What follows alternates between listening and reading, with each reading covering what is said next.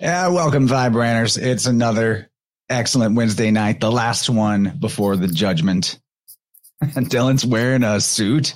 I feel a little underdressed. Honestly, after seeing Big Bear's amazing tailored suit when he did his stand-up special at the festival, and now you've got one on, and I just had to go to a funeral, and I wore like a JCPenney jacket and pants. So I feel a little underdressed. I want to upgrade my look, especially before we go into the fall.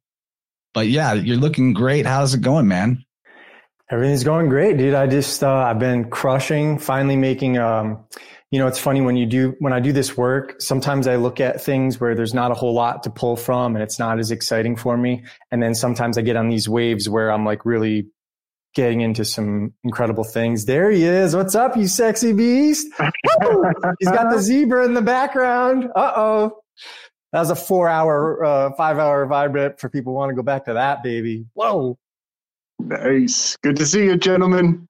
Welcome. You know, it's funny. It's like, I was just thinking, like, I think I'm catching feelings for you guys because the longer I go without talking, I'm like, man, I miss Gabe and Chance. I wonder what they're up to. Yeah, it's got to be just like a monthly thing at minimum for us to do a Vibrant. I think those are some of our best shows. I always feel good about anytime I put a PowerPoint together and then we can riff on it. So I think we should just keep that up because the syncretism studies are never ending. And we have already talked about Oera. I think this episode will go over just fine with people who didn't catch that. But it wasn't that long ago, and I linked it in the description if anybody wants to review the part 1. In that show, we talked more about the linguistics, the cool 6-spoked wheel and how the letters can be derived from it, the philosophy or the mystic philosophy of the Oera, and all that stuff is really likable. YouTube's Trinity right now. Oh, Rachel, how dare you? The thing about the Oera, as I've looked into it more and Dylan's looked into it more, I don't think we're going to be able to describe this from the position of, trying to defend the historicity of the text as something describing real events. And that's not to hate on people that do see it that way.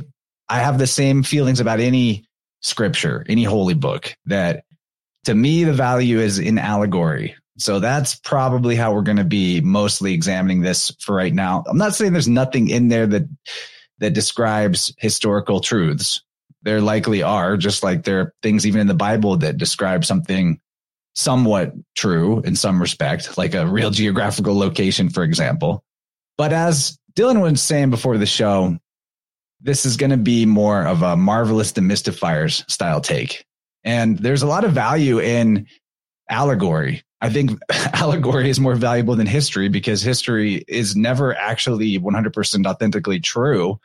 It's always someone's best shot at describing or their intentional distortion of what really happened. And to put it frankly, the past doesn't even exist. There's just right now. For all we know, the past is shifting and its potentials and probabilities are as malleable as the future. We really don't actually know that. We do have the ability to look at artifacts and things that are found and gain some wisdom from that. But even still, it's like, what are the future people going to think about our artifacts? They'll probably get a lot wrong in their assumptions about it. So we're going to look at the Oera more closely. This is going to be far from a comprehensive journey through all of the stuff that's in the text. There's a lot there, but some selections that we find interesting. And so same with the Marvelous Demystifiers show. Anytime we're examining fiction or allegory or this particular work, what I think is most fun and useful is how we can pull out the keys of symbolism as they pertain to the universal priesthood system. And those fingerprints are all over this bad boy in the language, in, some of the, it's just all over it. And that's what's fun. I think that's the best way to learn the keys to the system is by looking at examples from text, fiction, even Marvel movies, as we sometimes find them. Actually, we find them constantly in those movies. So, Gabe, Dylan. Oh, Gabe's dropped out. He'll probably be right back. Dylan, you have anything to add to what I'm saying there? No, other than the fact that like I really enjoy when you guys do the Marvelous Demystifier series, even though I've never seen the movies because I just don't watch them. I'm more of a video game guy. Like I don't watch anything, so I don't know really what's going on. But I'll be damned if I'm not balls deep in Starfield right now. So like I have my things where I just selectively dive in, and I love all the symbolism. And, I think it's really fun to look at this. And I just want to reiterate for people who haven't seen our previous episodes, it doesn't matter if the Orlinda is an authentic or the point that is interesting to me is somebody created an alphabet and they wrote a text in that alphabet. Now, where that's I would like have Tolkien level shit. Yes. So if we were to analyze The Lord of the Rings, we could spend so many episodes going through it. And it's such a powerful story and it's such a great book and the movies are epic. But it's a totally different thing if we were to take the Lord of the Rings and travel the world or go online or whatever and tell people that the Lord of the Rings is a historical book. It's just not.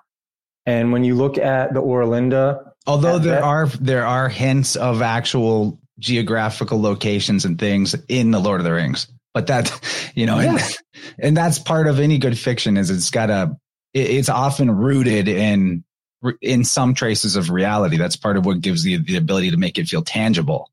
It might even be, we broached this subject. Is it possible that somebody was actually writing something as a way of leaking? Maybe somebody came across something in the Vatican Library or whatever. And it's like, oh, this is totally different. Let's put out a fictional story or whatever and try to get that out there without being delivered to the executioner. You got to remember that in the old days, if you contradicted the narrative, the penalty was really stiff. And oftentimes the further back you go, the closer, it is to you were just delivered to the executioner, even if what you were saying is the truth.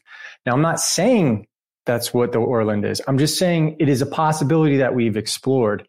And for anybody to get upset or rigid about us just working with this and seeing what else is out there, because the alternative is, from a historical perspective, if you were to bring this to any scholar and try to talk about it being authentic, you would get laughed out of the room. And I don't mean to be vicious about it. I'm trying to be as gentle as possible because so many people that watch our stuff and have seen my podcast have asked me to look into it. But from a technical standpoint, it doesn't have anything about it of antiquity. Even the alphabet it uses is way over 20 letters. So right there, you're already not, it can't have been written back then when it's claimed to have been written in like the 5th or 6th century BC. And people would say, well, it was written, but the stories have been retranslated over time through the families. You can make endless excuses for why it has so many letters in its alphabet, but ultimately it does not have the marks of antiquity. It also is written left to right, just like English. And a lot of the words read like English. And you can do that idea that it's been updated in retranslations. That's a valid argument, but it's not a provable argument necessarily. And oftentimes when that happens, there are still fingerprints of the old language system or old way of things being said, if you know what I mean, in it as it's been updated into new alphabets or now right to left, left to right as those things switch. So that people do that with the Bible, Chance. They do that with the Bible. There is zero manuscripts pertaining to the Gospels that exist prior to the 6th century. So I've already done this work in a way more controversial level. And that's not my opinion. That's literally Michaelis, one of the greatest biblical scholars, who will concede that there is nothing of the Gospels that is prior to the 6th century AD. So for anybody to say, oh, well, that's because they were all lost and now we have all these translated. But don't worry, everything's right in those. They just they don't exist. And I'm sitting here looking at, well, you can look at the language. There's plenty of other examples to show that it wasn't written, and it's using names that didn't exist and could not have existed by certain people, right? And if we stay in the realm of allegory, though, then none of that, it devalues it. It stays valuable. It's just exactly just the history thing. That's why, I don't even like the idea of historical, like history is lies agreed upon. All we really have that anchors us to history truly is architecture. Even artifacts are easy to fake. It's the big monoliths that are the period at the end of the sentence of what was going on in the ancient world. Yes. And then, language is helpful if you have it, right? Especially an alphabetical system. And so if any of this were authentic, and if you have this language, well, there would be examples of it. It wouldn't just be surviving in one manuscript, right? And people can say, oh, well, it was destroyed, or everything you think is a corruption of their language.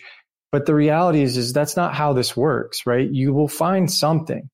And if you just look at even the status quo, the earliest Finnic, right? Because we've gone back and forth with, like, does this come from the north? Do these people come from the north? And people have asked me about the Sami languages and all that stuff.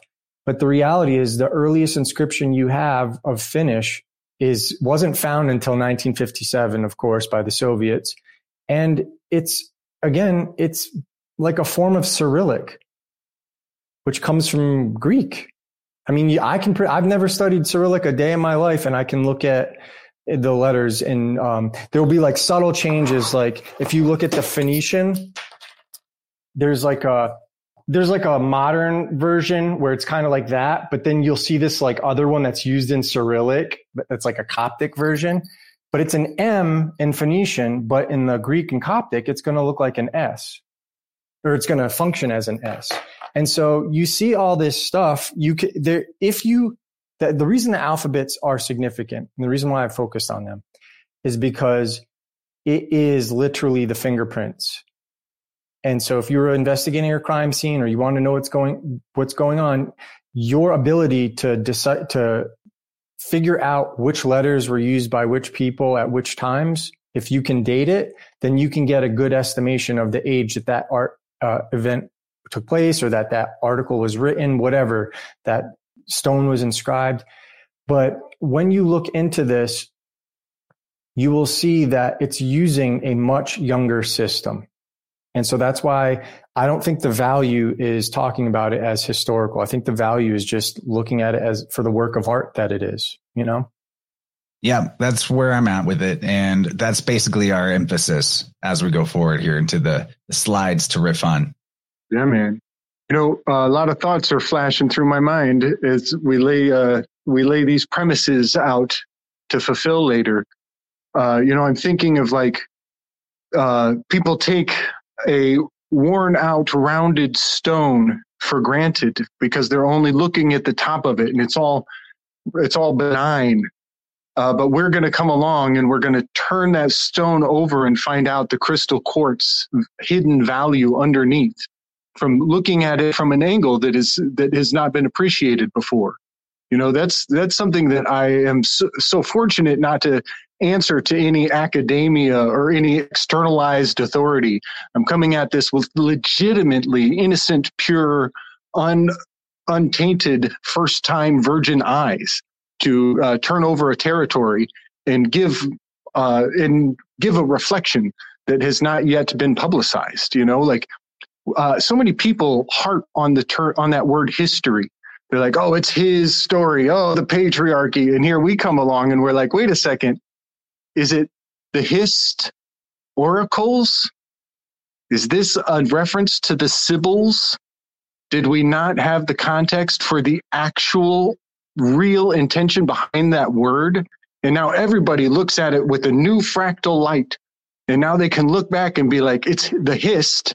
That's the fumes of the Pythia coming to the oracles that are giving these riddles, speaking in like a Metatronic, multiple polyglot capability that becomes a hypercube or a hypersigil that is passed down. And here we come along to unpack it in a way that everybody has to eat their hat when they thought that it was the patriarchy.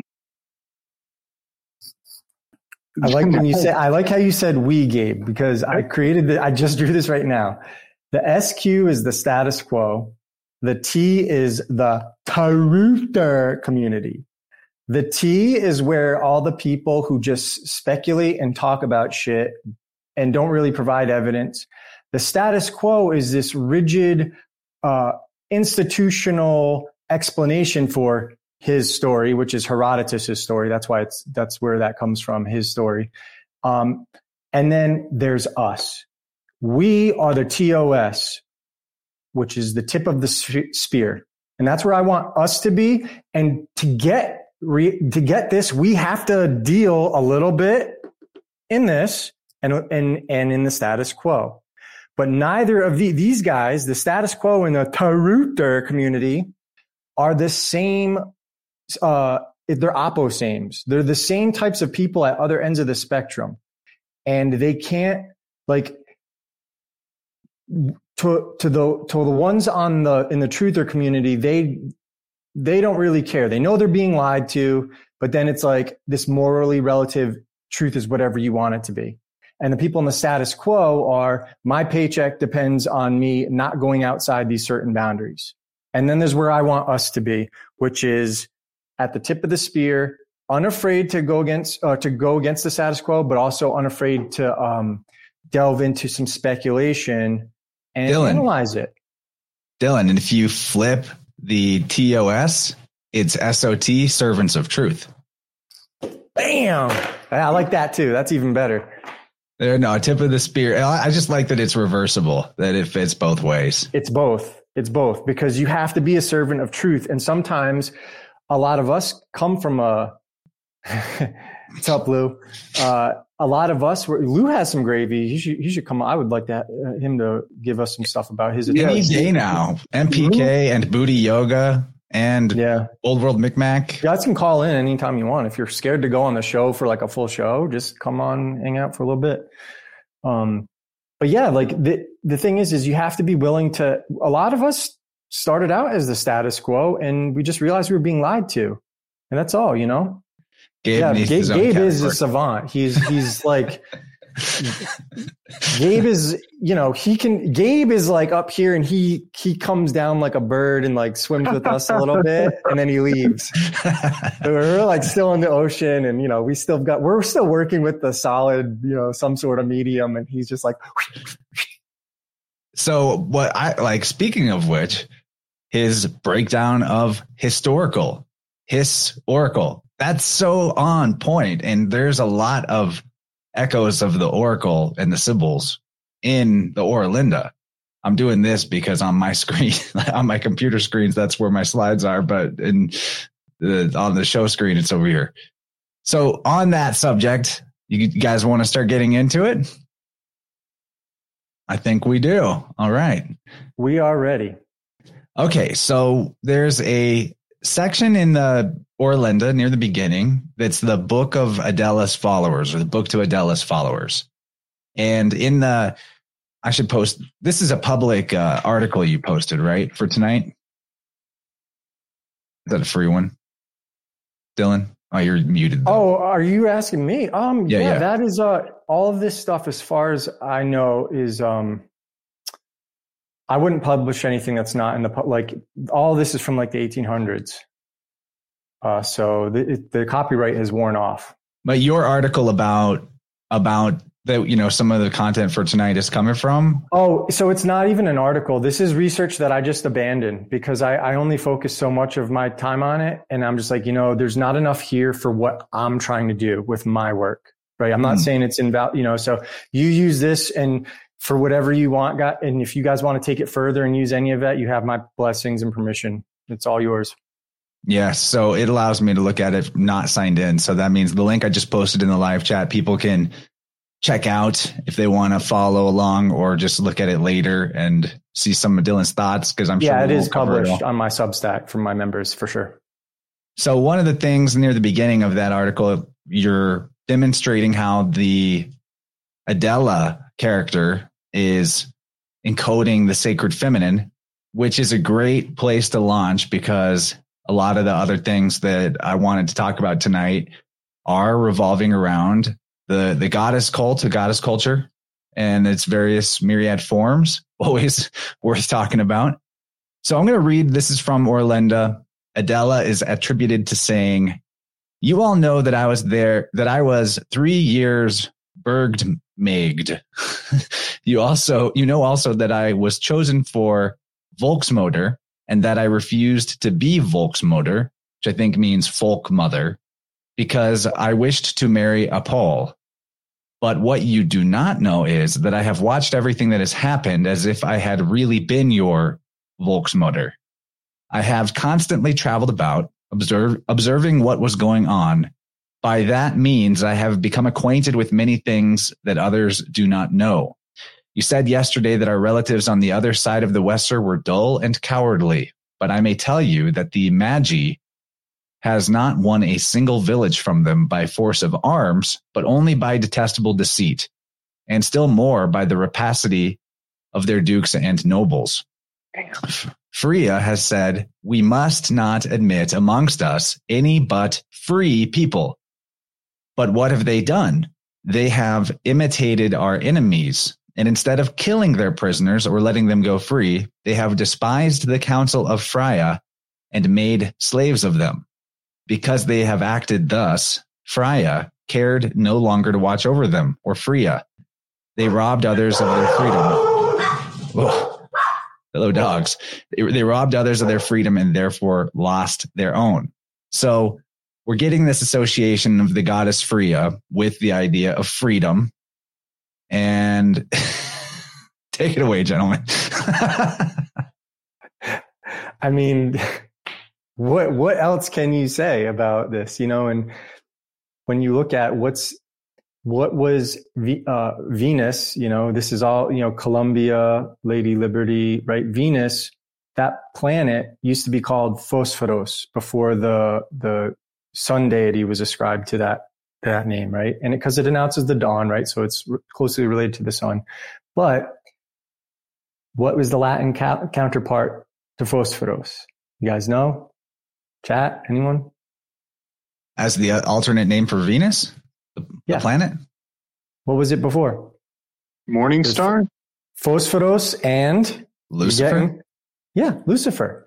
So Luciferos, yes. At the get-go, this is a Luciferian doctrine, whether you like it or not. And this is one of the controversial things in my work, is I show that Mary is Lucifer.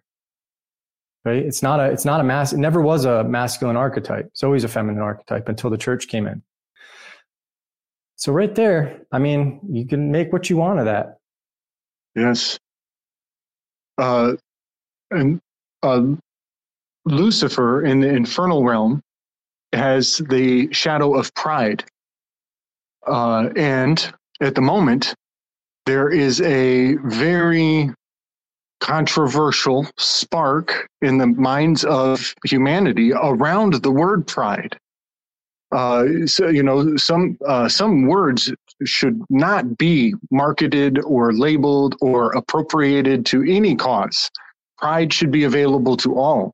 And it's a bit of an insult for pride to be cornered or captured or associated to any one particular concept. But isn't that so Luciferian?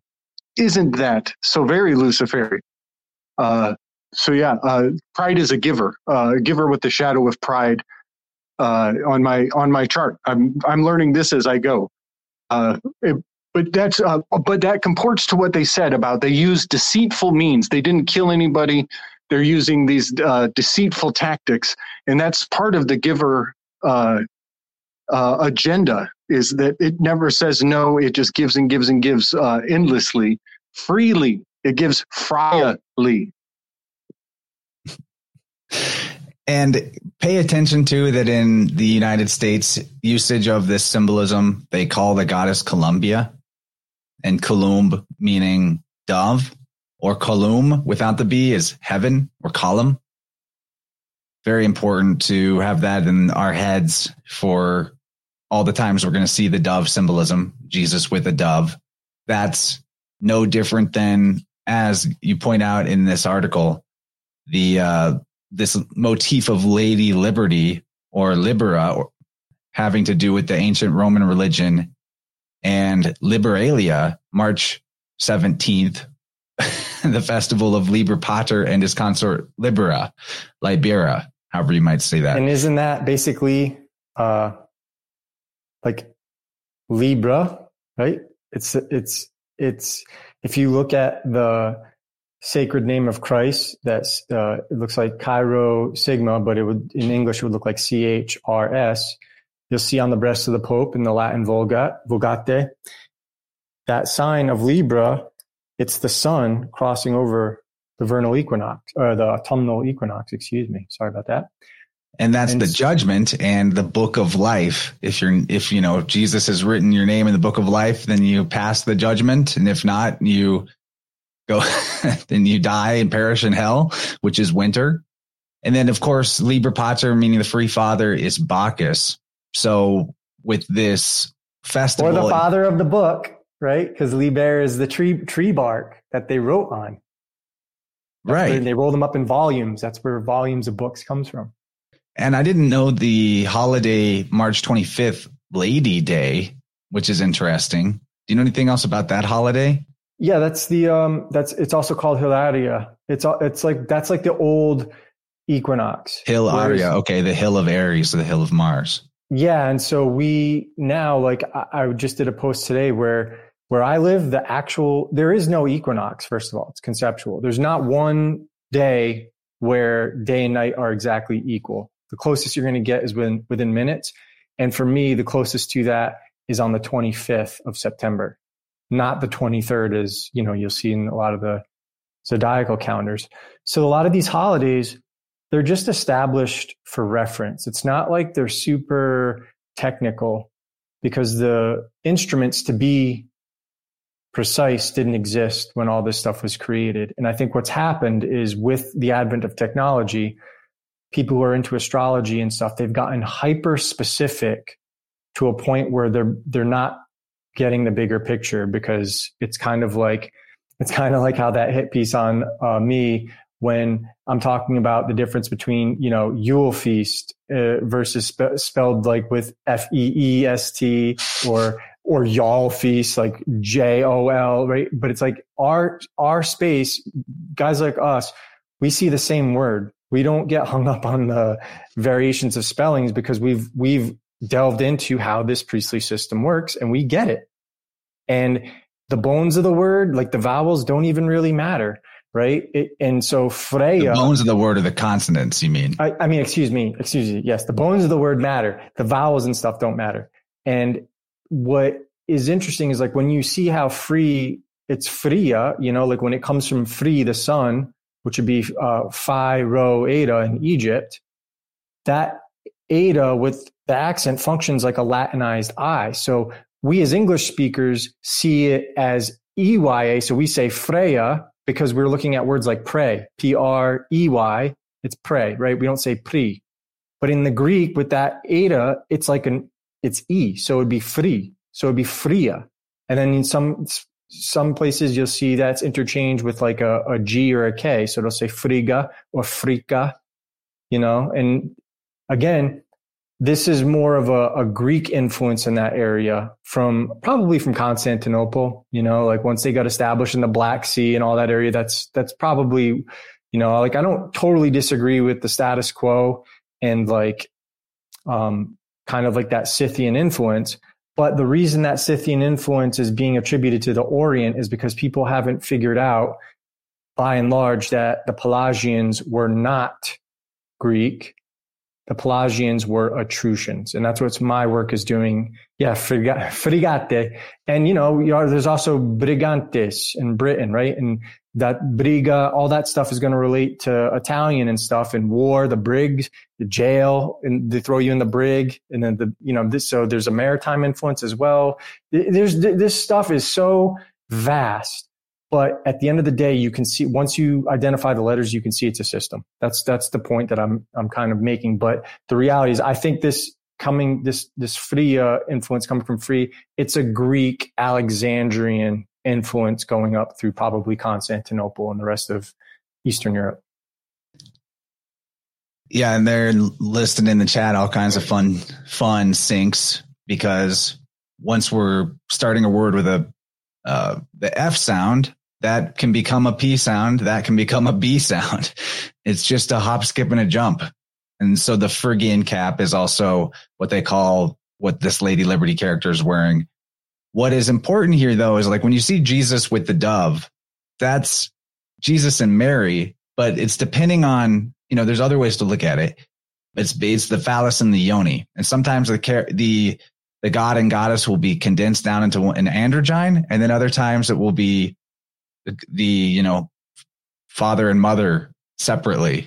But regardless, they're actually the same being, and it become interchangeable depending on when you're seeing him show up in the system. And in the Irish, and I think Irish are Scottish. Like if you go back further enough, they're one and the same people. That BH is pronounced like a V. So that's duv. And that means black. So you got the black doves of Apollo. The Black Madonna. Wow. Oh, so this opens. Okay. So this confirms. And Krishna means black, by the way. Krishna, yeah. And Ireland was littered with Phoenician artifacts. And so one of the reasons we don't have a lot of this stuff, and I don't know if this is true or not. I'm not saying it's the Persians. It could have been like somebody else invited by the priests, but it's blamed on the Persians. The Persian Empire destroyed the majority of the Phoenician temples and burned all their writings. So that's why we don't have much. Allegedly. Right.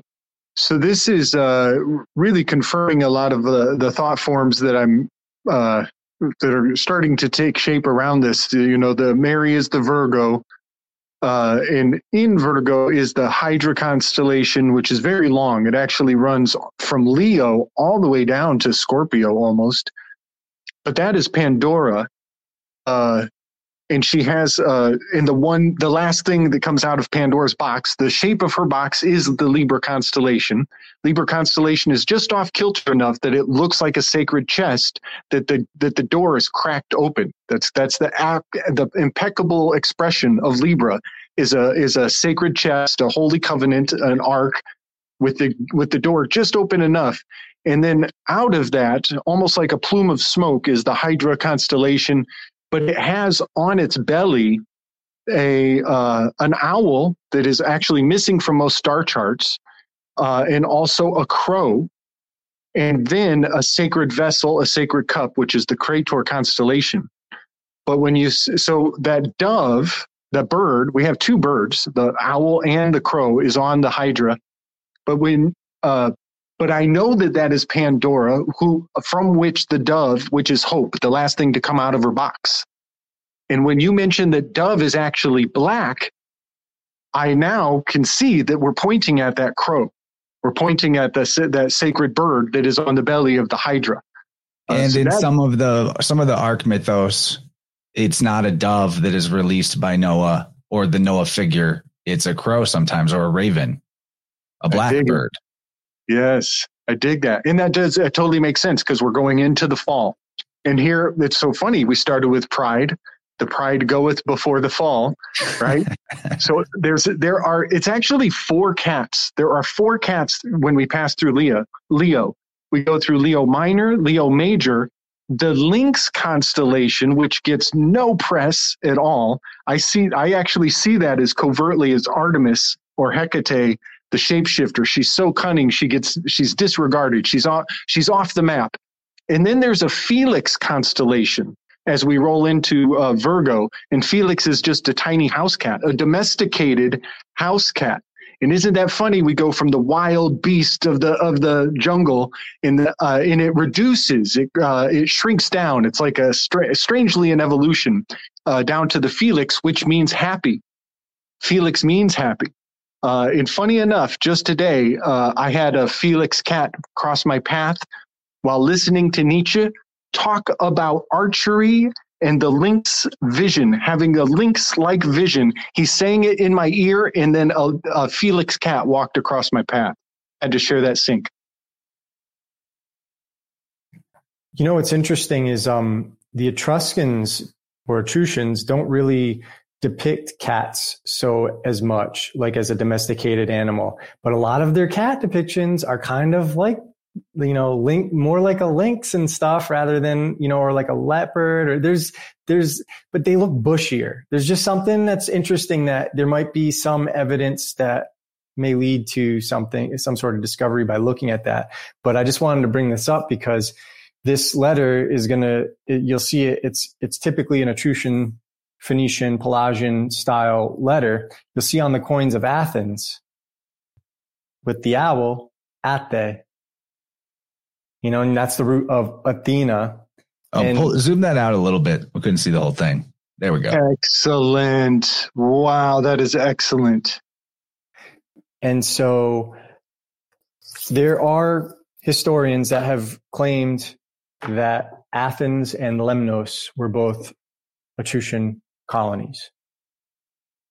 I don't know if it's true. It's just, some people dispute it, but it's out there. So going into the fall, Persephone is, of course, something that comes to mind because, the lead on here comes, we're coming from this Liberalia festival and that aspect of Roman religion being replaced or combined with Liberia is replaced by Persephone or Proserpina, as you'll see it written sometimes. She's got this entire story of Hades' rape of Persephone, the allegory of Virgo being the taking of Helen. Taken down into winter. Exactly. Yeah. So what I find important about this, apart from, and I bring this up all the time, the Venus occultation is not really ever talked about. And to me, that throws an obvious monkey wrench in the entire idea of wandering stars being planets out there, and makes me wonder what other similarities does Venus have with the moon, if that we are missing, if it shares this phasing quality that the moon does. But what I think is important to talk about with this, so there's a lot of symbolism going on here. This is a statue of Persephone, and Dylan rightly explains in his article here about the crescent moon on her head is showing a triplicity like the goddess Diana, symbolizing the moon, the sun in the female zodiac sign, and Venus. All of those things are, it's a 3-in-1 symbol. But what is important to add to this is that crescent moon can also be seen as an arc symbol. And we're talking about the Holy Sailors. We're talking about this Orlinda. I know it seems like we're getting into tangents away from the Orlinda, but that's what this conversation is going to be like. The Orlinda is our springboard to talk about bigger symbolism. There's a lot in the Orlinda if you understand this system. So that's why. And it's not really about the Orlinda. This stuff is existing. And it's about, if you go read the Orlinda yourself, that you'll be armed with some of the keys to know some of the things you're looking at outside of just taking it at face value. But I'm going to read, this is from Anacalypsis, Godfrey Higgins. The ship was very often described as a lunar crescent and was mistaken for the moon, and thus she often became an object of adoration when in fact she was not meant to be so. The she's referring to is the moon. If the moon were intended, why should her infant state, the crescent, have always been chosen? Why is she never worshipped when at full or in the quarters by her figure, in the latter of which on monuments she would be much the best described? So why is the moon never shown in any of its phases other than this crescent? I suspect she was never an object of adoration till the meaning of the amphiprumna or Argo was lost. Besides, the moon was very often a male. So here's a plate from ancient pagan and modern Christian symbolism from 1874. Real quick, before we get deep into this, what is the Sabbath day, the holy day of the Muslims? It's Fria's day, Friday. It's Venus's day, right? Mm-hmm. And what does the Quran say, or the Al-Quran say about Mary? Apparently, it mentions Mary more than the Bible does. And it says, "O Mary, truly God has chosen thee and purified thee and has chosen thee above the women of the world. O Mary, be devoutly obedient to thy Lord, prostrate and bow with those who bow." Yeah, and once you get into the apocryphal type of scriptures, all kinds of interesting things about Mary come out, including that she's also the product of a virgin birth. And when you understand how these things collapse down, then you realize that Jesus is Mary. They're the same entity. Mary is Jesus. That's why she gets a virgin birth in some of the alternative scriptures. I think Crow, pun intended, says it best. He's like, if you got to conceptualize it, just think of the sun being an actor playing different roles throughout the year. And that's what a lot of these stories are designed to originally represent. And then it's modern occultism that starts making them more complicated, from like the Renaissance and onward. Right. And there's not even anything explicitly wrong with that. We're just getting to the roots or the origin, but the further layers that come on top of it, that's the beauty of anything that has that's reflective of a truth in nature, is that the further you zoom in, the more there's this fractality where the complexity still matches the overall structure in a harmonic pattern. So, and a lot of, I think, what modern occultism tries to do, the genuine or the authentic pursuits into this type of magical system, are the ones that are looking for that pattern authentically, rather than just sort of deciding what means what. That what gives something some kind of resonance to enact your intention or shift your consciousness is that it reflects the order or the ma'at that nature does things in. I want to address the point that was made about never depicting it as full.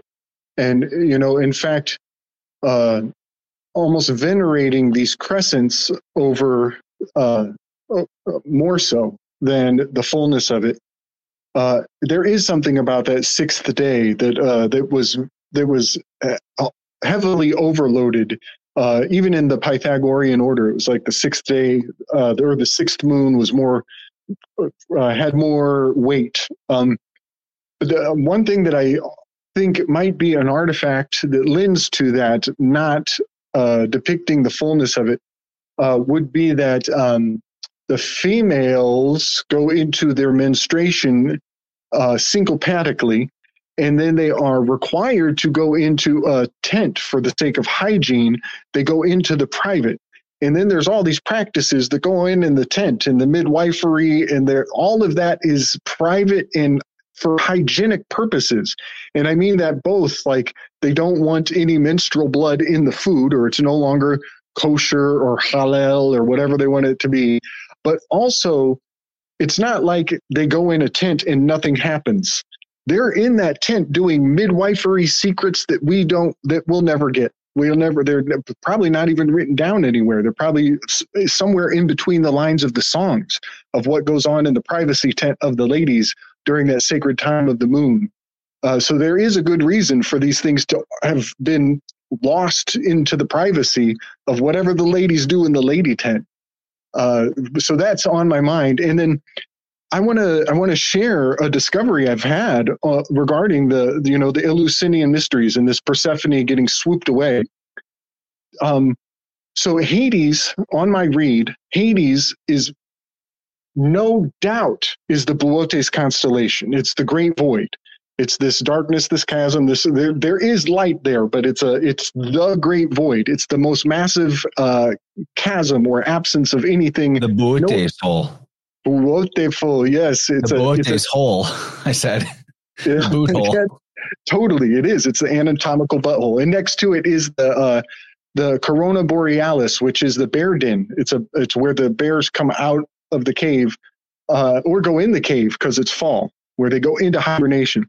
But my discovery is really rewarding, and that is that right at the crown of the Boötes constellation is a kite. It's the tip of the spear of destiny, and at the head, just above the head of that kite, 2 times a year there is a meteor shower, the Boötes meteor shower.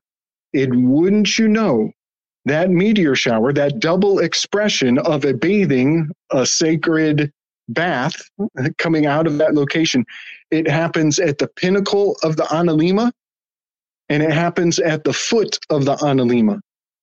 And so the Persephone in a field picking a flower and getting swooped up by Hades and dragged into the underworld, that is happening at the pinnacle of the year.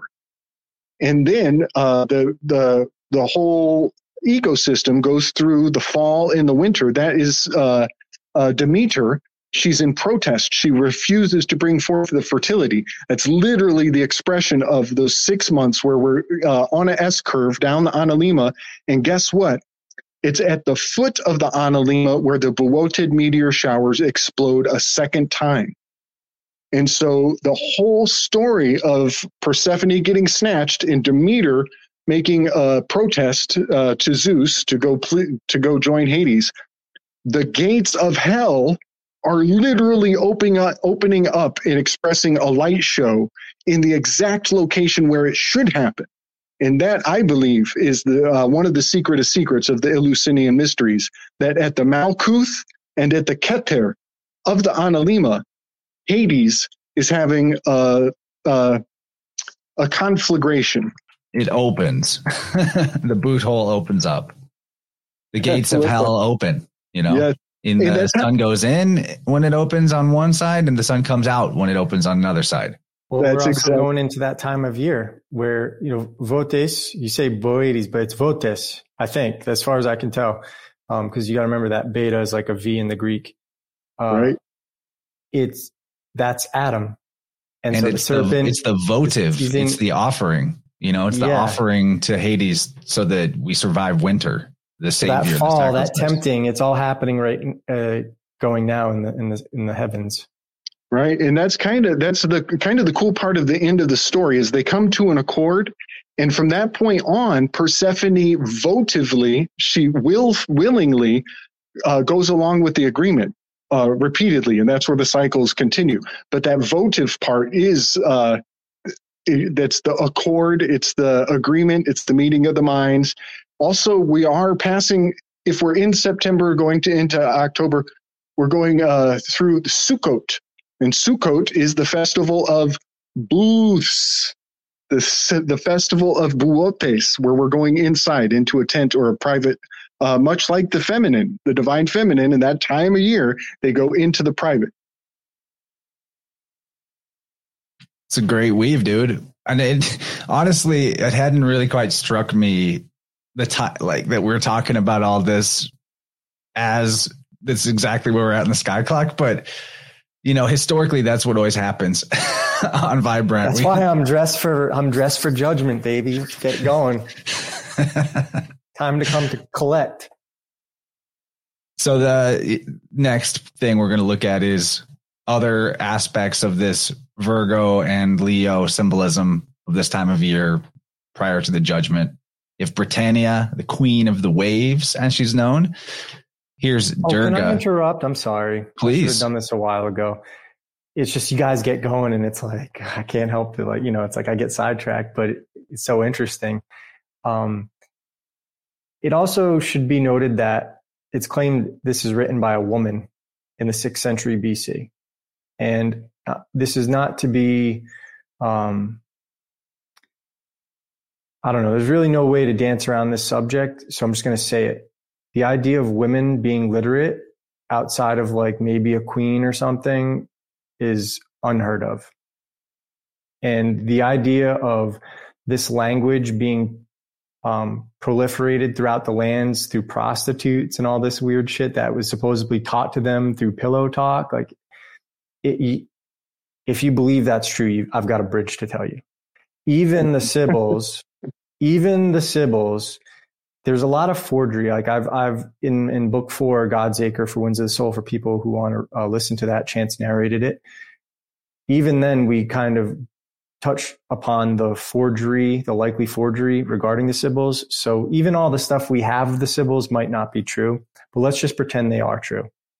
This is a very niche group of women who are being taught to be literate, and they are under the thumb of the priest, basically serving the purpose that modern priests served with, like the kings, how like the accounts of like Jesuits in confession, scaring the hell out of King Louis, and like, you better get rid of those blasphemous in your kingdom, or God's going to punish you. So he's got to go kill all the Huguenots or whatever, right? Huguenot or Huguenot, however you say that, and round them up and take their property and stuff. This is a function that I believe, and I say I believe because I don't know for sure, that the Sibyls actually played, where it's kind of like they knew ahead of time who would be visiting them with the appointment, and they would consult with the priesthood, and the priesthood would deliver her the message that she needs to write on the leaves to give to the person of importance, we'll say. But again, the idea of a woman outside of that framework being literate and writing all this stuff down it's a violence to the imagination. It just would never happen. And I don't mean to sound prejudiced. It's absurd. I got something for this. You have to be a complete man to be a priest. That means you have to have that fifth member in between your legs. You gotta have a third leg. Yes. Right. You can't. Yes. So that's what I'm saying. If you look, and it's not my opinion. That's just the system. It's not like what I think should be, or and if you look at female authors, you don't even really see them popping up legitimately until the end of like the 19th century. It's very and the rare, ones that did, recent. they would usually be writing under a male pseudonym name. Right. It is always possible that I just wanted to pull that up there. It's ludicrous. I don't think Linda specifically says Adela wrote this. It's the book of Adela's followers. So maybe it's like attributed to her, but someone else is writing it down. Just throwing that out there. But, we're talking allegory here. I think as an allegory, to me, the most interesting possibility is the idea that the system that became the Sibylline oracles maybe was an older system that was not ruled by a male priesthood, and that perhaps co-opted by empire to be a part of their system later on, and concealed, put into the private. I think that's all very possible. As we did all that Sybil work of a month or so back.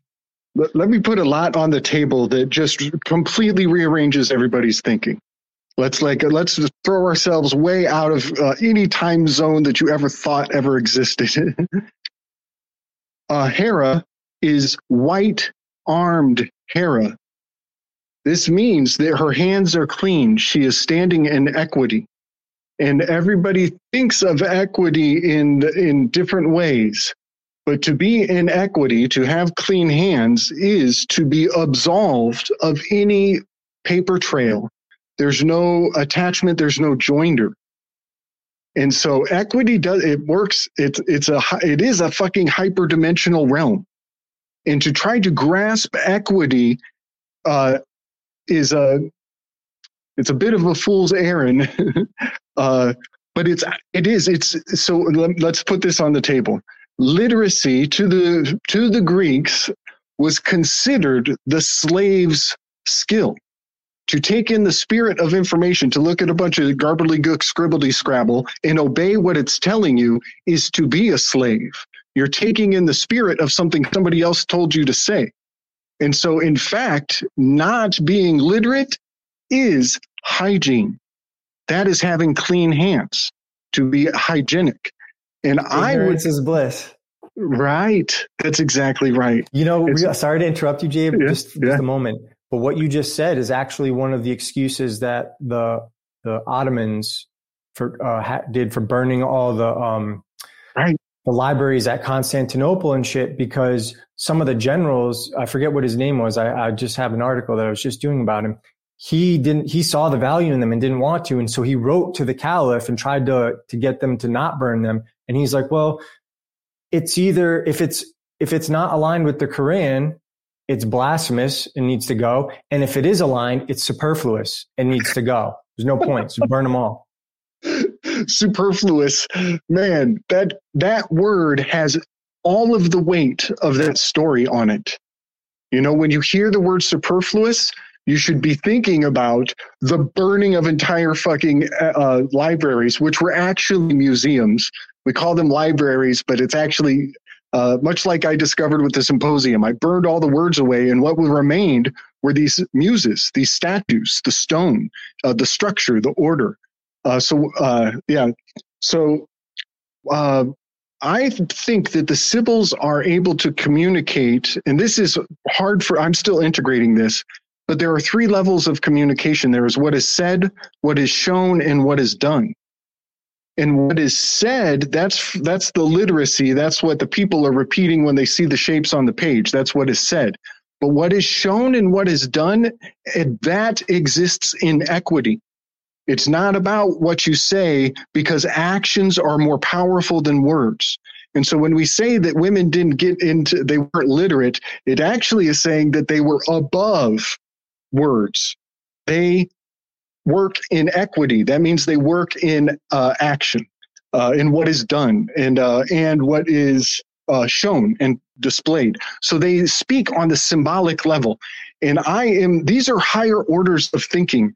And I'm having a hard time conveying it into words to everybody, but I'm starting to understand that these 3 aspects of thought, what is said, what is shown, and what is done, what is said is actually the least valuable.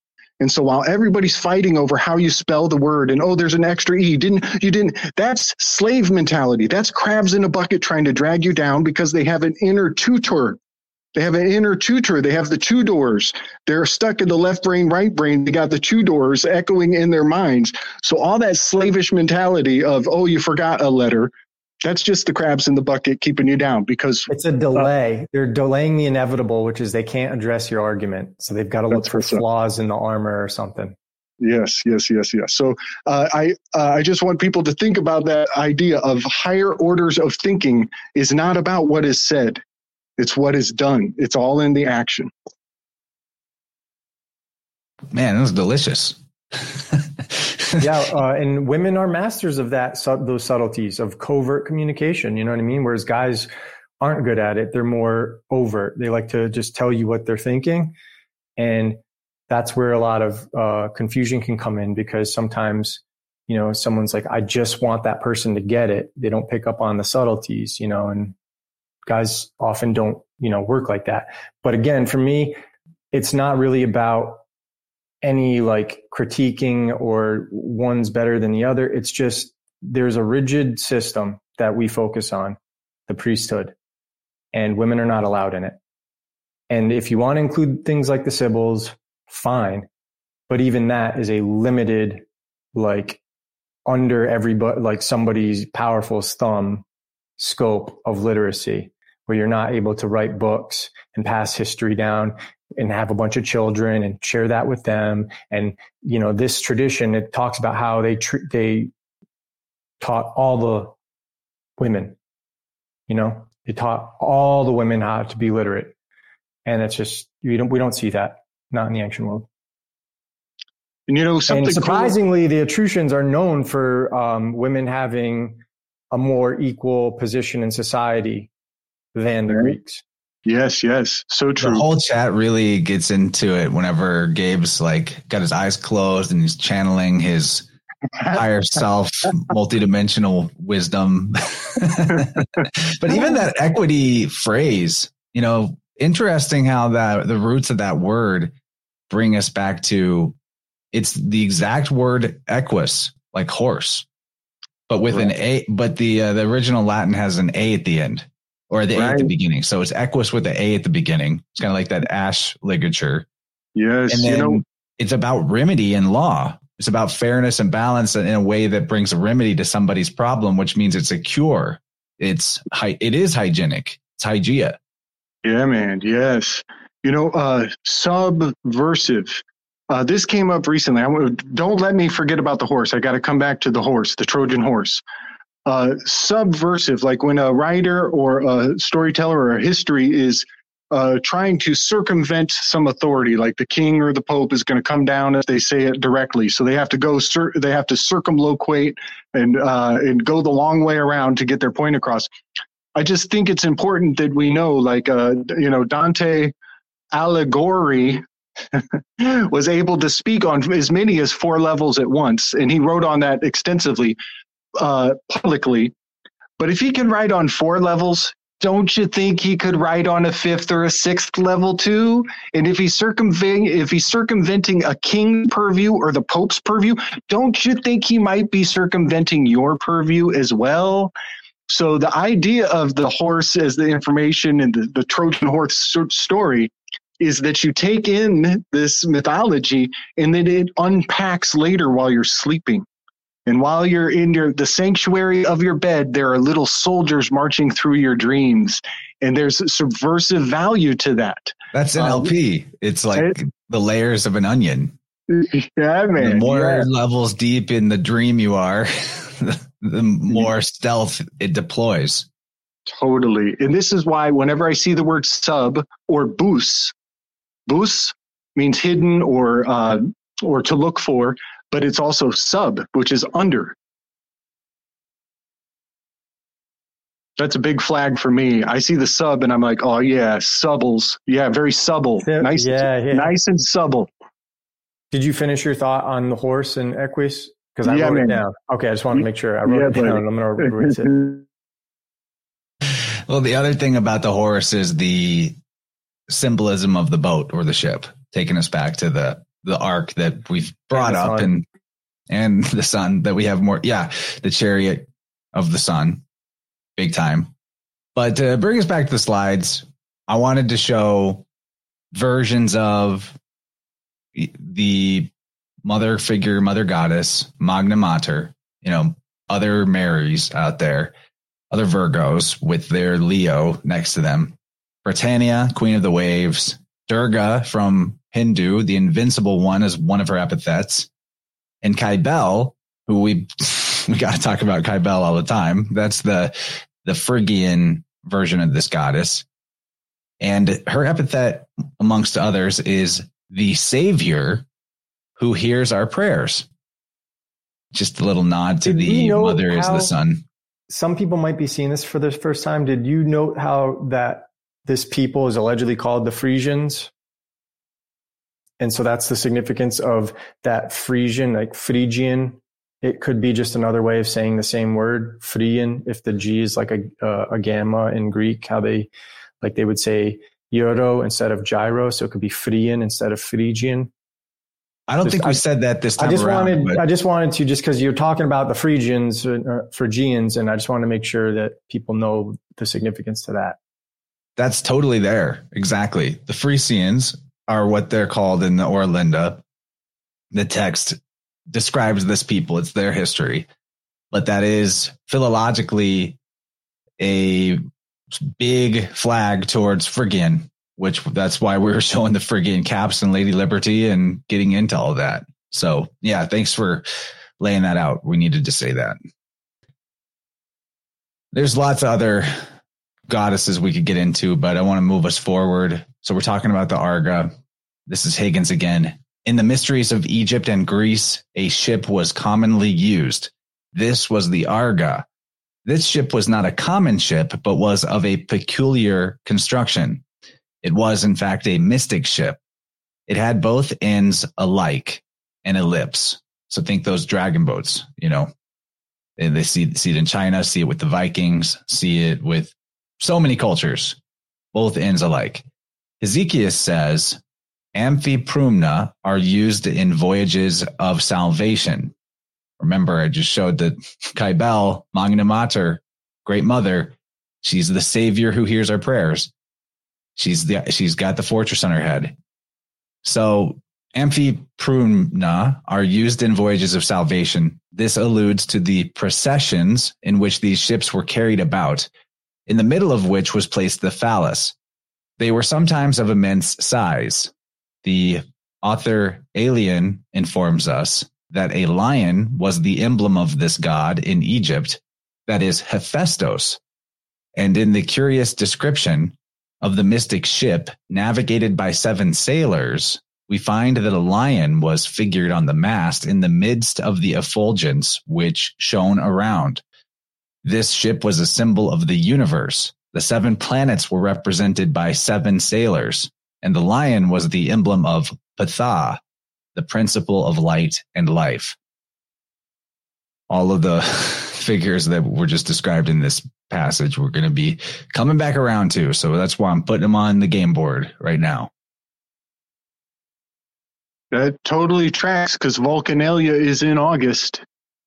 That's the holiday of Hephaestus. It's a 3-day festival preceded by 3 more days of Vulturnalia. And it cumulatively is an honorific of all the elements. Vulcan is obviously the fire, the volcano, the forge, the metals, the earth elements. So you got fire and earth. And then Vulturnalia is the river, but it also is honoring the woods and the birds, specifically the vultures who have to come and pick up the scraps after the festival is over. And there's probably some sacrificial shit in between the lines there, right? In between the lions? Now, there's a bunch of sections of the Orlinda that are talking about laws of the Frisian people.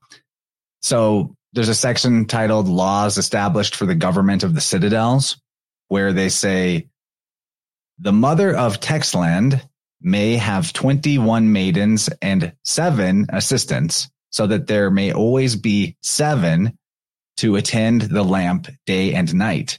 She may have the same number of maidens who are mothers in other towns. So 7 attendants of the lamp, as Dylan points out in his article, that's Zoroastrian, which is a cult of the solar eternal fire, the sun. This is an aspect of the ancient system to have in the temple a fire that never goes out, that is told, that they tell the people actually came down from the sun, or the deity brought it to them. And that's why they have to keep it going eternally. But the 7 attendants, that's very much the same symbolism as the 7 sailors that we just brought up, for the 7 planets. For now, continuing in this laws established for the government of citadels, they say, for the service of the mother and of each of the burg maidens, there shall be appointed 21 townsmen, 7 civilians of mature years, 7 warriors of mature years, and 7 seamen of mature years. The mother at Texland shall have 3 times 7 active messengers and 3 times 12 speedy horses. And the other citadels, each maiden shall have 3 messengers and 7 horses. So to me, this does all sound very similar to what we're reading here out of Orlinda. Sounds pretty much like a version of the old system that Higgins is referring to in this passage here that I quoted. Just call it what it is, Abrahamic numerology. There's no getting around it. Hey, can I read you something? Remember that article that I sent you today? Can I read you something? Because it's contextual.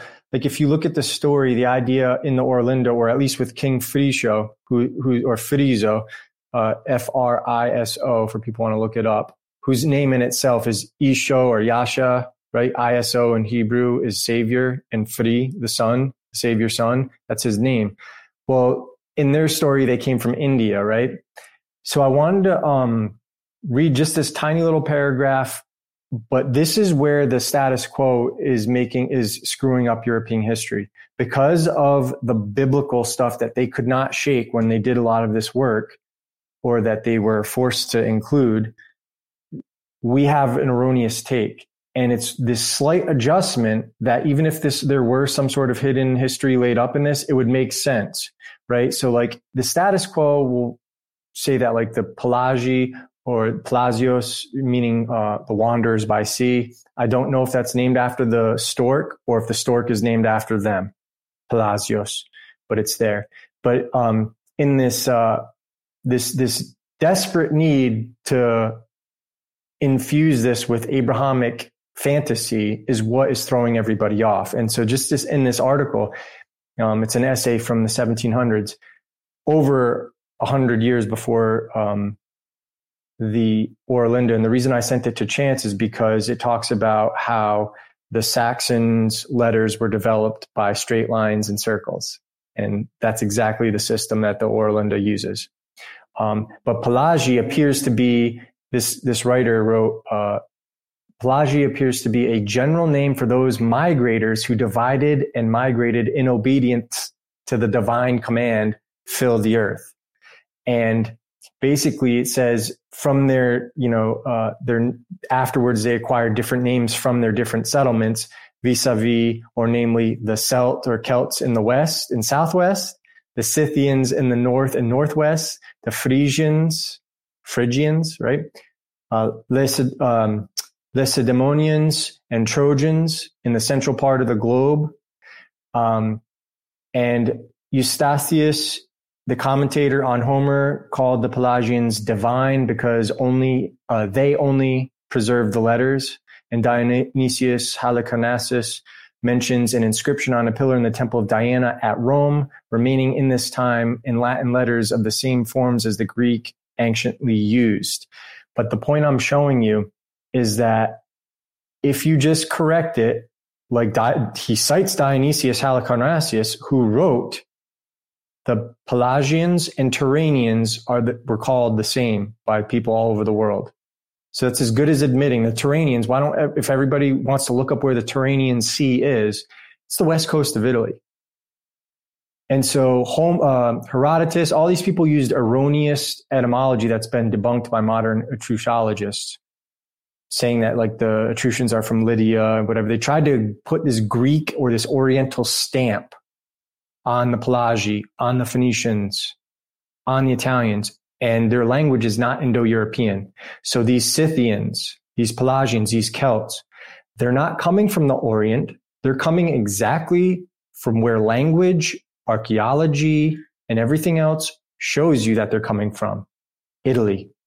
That is the Central European phenotype. It's indigenous, and everything else of European culture is their diaspora. That's why you don't have places in Scandinavia known as far back as the 2nd century BC. Everything north of the Black Sea, they didn't know. And they said it's people who write about that are thought to lay down fables. Now, the only thing is, I'm not saying people weren't there, but it was much like what the Phoenicians did with Britain, keeping Britain secret for thousands of years. So what? They could mine that tin and monopolize the Bronze Age, right? Well, have you ever looked at the price of an amber figurine? It was worth more than a healthy slave's life. And where is the amber in Etruria coming from? It's coming from the Nordic lands. So they were up there, but they were up there. It wasn't like colonized. It was up there mining and keeping amber nice and expensive. And the way they looked, that isn't set in stone because even the Etruscan amber hasn't been quote unquote scientifically or chemically analyzed.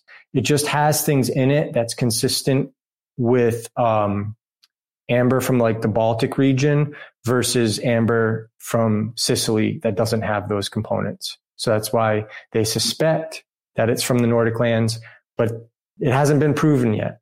But that's where I'm gathering a lot of this stuff happened. It's because they were mining the amber, and amber was a hot commodity back then. Wow, man. Again, I'm getting John the Baptist with his lotus frozen in honey ping. It's not the same, but it kind of rhymes. But I want to ask, are you picking up anything out of the Ayosqueras of the Basque? Is there a root there? Because that's a gem. That's an artifact language. Is there a root to the? I'm taking it. There is something to it. So Basque, if you can make me big chance that people can see this, or I can text it to you later and you can include it in like the show notes. I post it on my social media. So I don't think it's not super readable, but wow, he's on it. There you go. Spanish Phoenician, right? So that's coming from the Punic, Carthaginian or Sicilian, which is coming from the Pelagian, and the Pelagian and the Phoenician are one for one. And what I'm using this is why my work is significant, is I'm showing you through history, through the language itself, this is where they're messing up. The Pelagians are not Greeks. Get this fucking Ionic shit out of there. They're the Etruscans.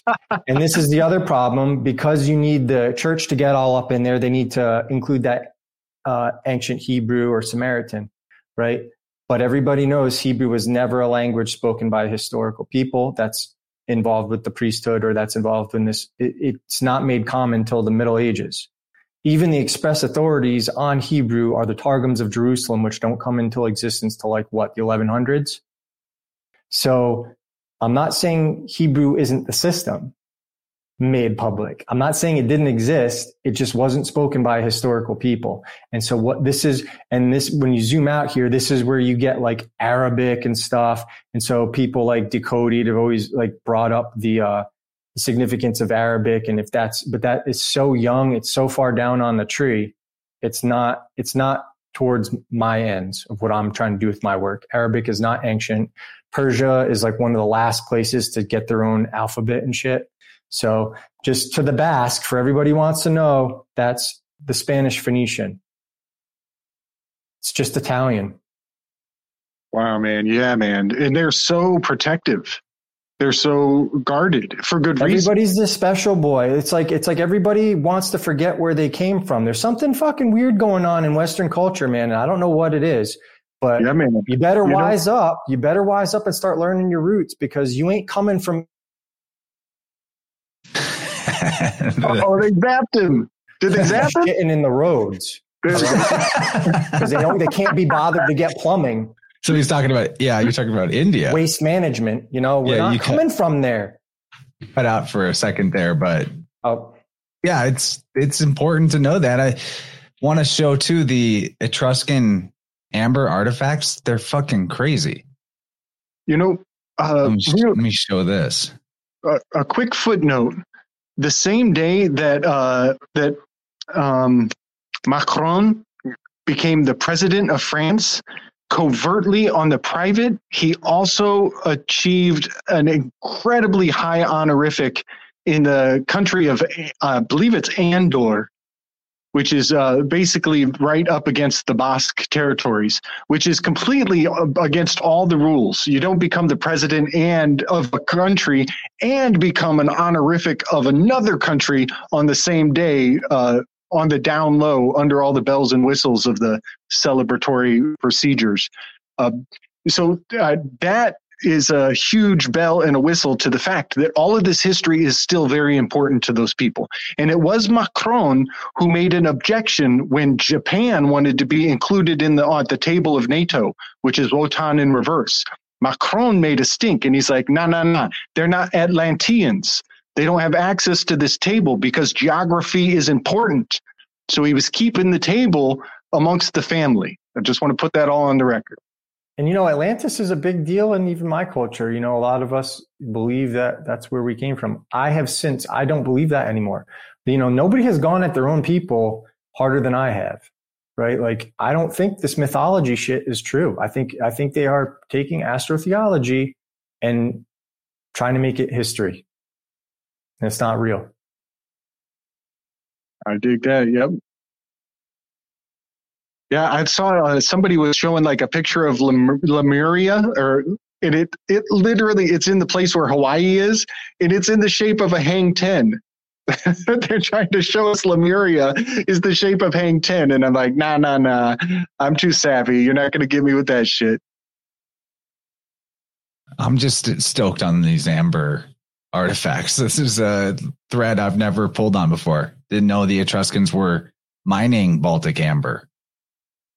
Yes, or people were bringing their amber to the Etruscans to make. So some of them, so one of the things that archaeologists are trying to figure out is, This is part of what they call the Orientalism, the Orientalizing period of the Etruscans.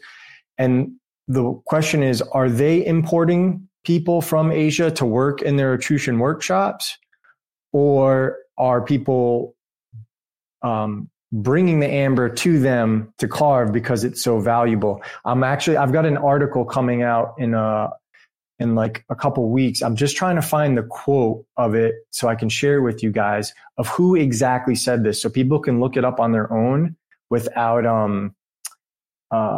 like relying on me and just like bullshitting me. But like, remember I said that quote that said the Scandinavian lands weren't known at the time? It's from Polybius. And he wrote, what lies between Tanis, which is north of the Black Sea, and Narbo, France, right, stretching northward from those regions, is unknown to us at this present, unless afterwards by diligent inquiring we learn something of it. They that speak or write anything of these matters are thought to know nothing and to lay down fables. So that's the 2nd century BC, guys. It's not that long ago. And it kind of syncs up when you start seeing the Scandinavian like literature and stuff come online. It's in the Middle Ages. I mean, there's a couple instances where like, look at what we found. It's from 500 BC or AD, or we found this comb, the Vimos hoard. It's got writing on it. It says somebody's name and it's from the 1st century AD. Of course, you would have no way of proving that, It's just, there's a lot of garbage, man. So it was Pliny Pliny the Elder in Natural History. He wrote, so highly valued is this as an object of luxury, he's talking about the amber, that a very diminutive human effigy made of amber has been known to sell at a higher price than living men even, in stout and vigorous health. So for everyone else, that's a healthy slave. Those little amber figurines, this guy right here that we're looking at, this one right here, is listed on this site for $30,000. This little figurine. Fucking crazy. Now, an awesome sync, though, is that this is the coolest one that I found on the quick Google search. And it's a siren, and the sirens are the handmaidens of Persephone. So, we're like coming full circle here that we've been looking at a siren figure. That's wild. And it's obviously kind of conflating mythologies because the Persephone myth comes from the Romans, allegedly, but it's an outgrowth or an extension of something older, I'm sure. It's an evolution of something older. The Etruscan culture would have made this, according to the dating on it, before all that. This is from circa 500, 400 BC that they're saying on this site, whether or not that's correct. So I'm picking up a particularly triangular eye and an ear. It's almost like a Vulcan elvish ear, but and we have 18. I think I see 18 plumes or feathers or rivets. 18 is the moon card. It signifies to me powerful correspondence with Urania, who is the mistress, the muse of geometry. So the triangular ear and eye tells me that the mastery of geometry is probably integral to this artifact. The fact that is only one wing facing forward is unlike Ma'at. Ma'at is two wings, one in both directions. She has outstretched arms. An ostrich feather is the symbol of Ma'at. So outstretched arms is a play on the feather, the particular feather of Ma'at. But I think it's interesting she only has her wing going into the east. And there's a lot of Egyptian Isis depictions that look just like this too. Yeah. It makes me think of like so if Ma'at is the 0 point or the center and her arms are going in both directions, it's as though they're incorporating positive integers as well as negative. But this one only has the positive integers. That's just a random read off the top of my head. Well, we'll move on from this amazing tangent. Well, real quick. Okay. The most depicted figure on Etruscan plate mirrors is Eos. Eos, and her son, she's got angel wings, and her son Memnon. But Eos is a big deal, and I think some of that winged goddess, that Sphinxian, if you will, type of stuff you see is also pertaining to her. Hmm.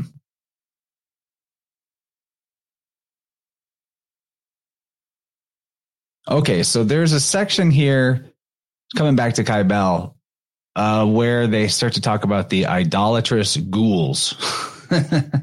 Makes you wonder about the monster, the ghoul. But I'm going to read ghoul and Gaul. Is that that's like a derogatory word for the Gauls? that's how they're calling it, and that's how it's apparently transliterating in the Orlinda is ghoul, Gool. So there's a short passage here from page 60 on the Orlinda. In the northernmost corner of the Middle Sea lies an island near the coast. The Tyrians, or the Surians, now came and asked to buy it, for which a general assembly was called.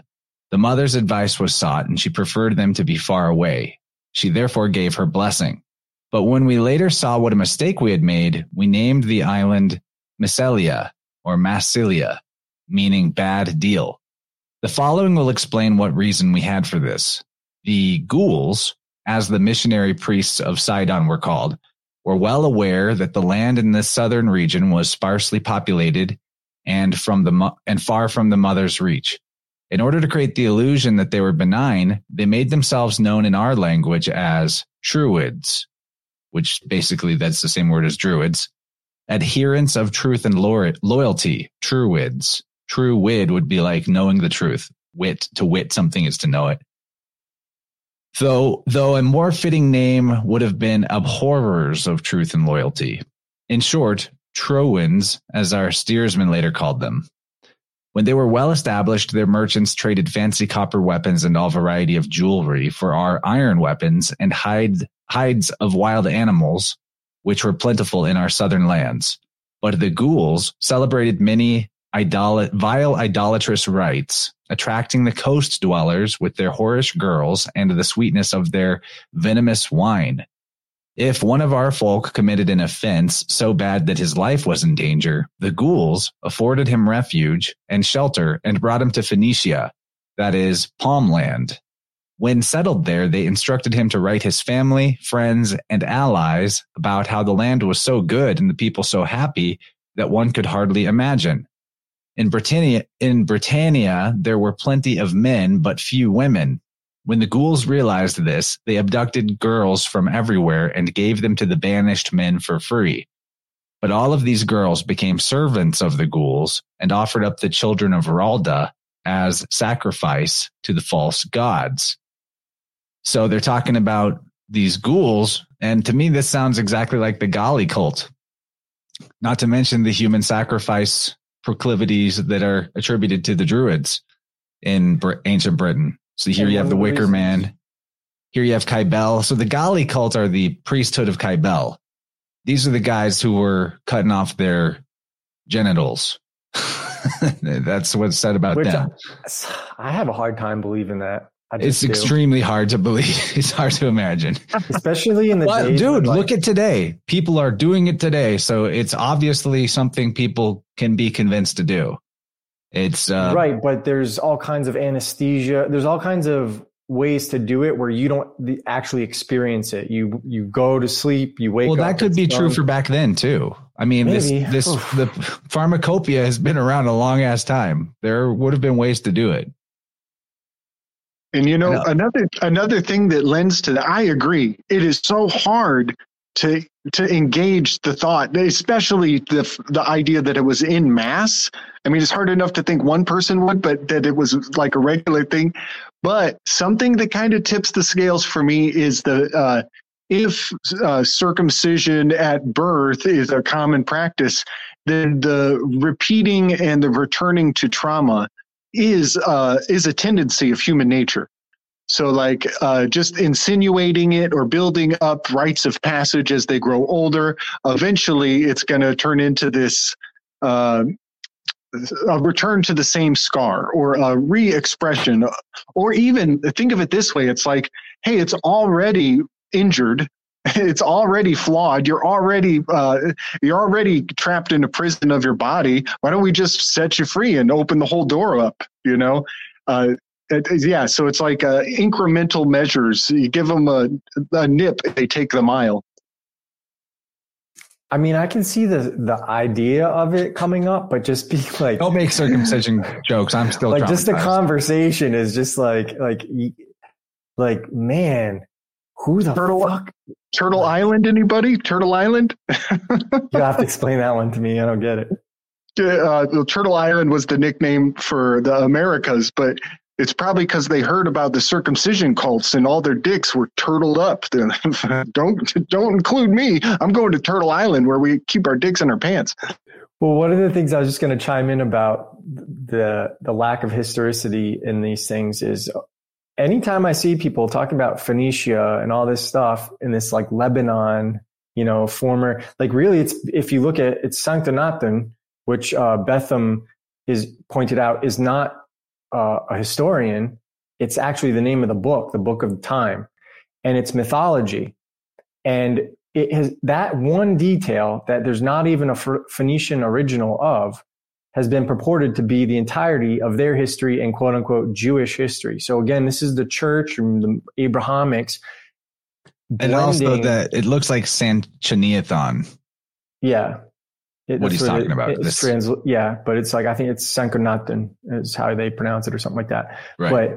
But the thing about that, aside from it not being historical and being mythology and being attributed to Orientals and Jews and all this stuff, it's perverting what the Phoenicians are and what the Venetians are and what the Italians are, who are not Semitic, even by those standards, and do not have the Semitic. There's no affinity that's been demonstrated by Hebraists. There's no Indo-European affinity. It's indigenous to Italy. And that book reads a lot like Orlando, honestly. Yeah, that's exactly it. And so the reason I bring this up is because even by DNA, this is why I'm not a fan of DNA. I'm not saying it doesn't work in the short term, but if you go, our DNA changes so much that the Carthaginian carcasses that they've found from like 1500 BC, there's literally no DNA match anywhere. They've tested everybody they could, and like they tested over 50 people, something like that in Lebanon, and not one genetic match. In fact, there's no genetic match really. The closest they have is a rare type that's found in Portugal. The point of that is to show you that the DNA changes because of mating strategies and all that stuff and the constant flux, that it's not a reliable source of, like, it's not reliable for historical purposes. But I also wanted to use it, like, even if you are going to rely on the DNA, it totally debunks Carthaginian, Punic, Phoenician DNA coming from the Orient, or Phoenicia, also known as Lebanon. That's just what I wanted to bring up. So I wanted to compare this founding of Massilia that the Orlando is describing with the same account from Aristotle in his Constitution of the Massoliotes from the 4th century BC, where he says the Phocians who inhabit Ionia were traders and founded Massalia.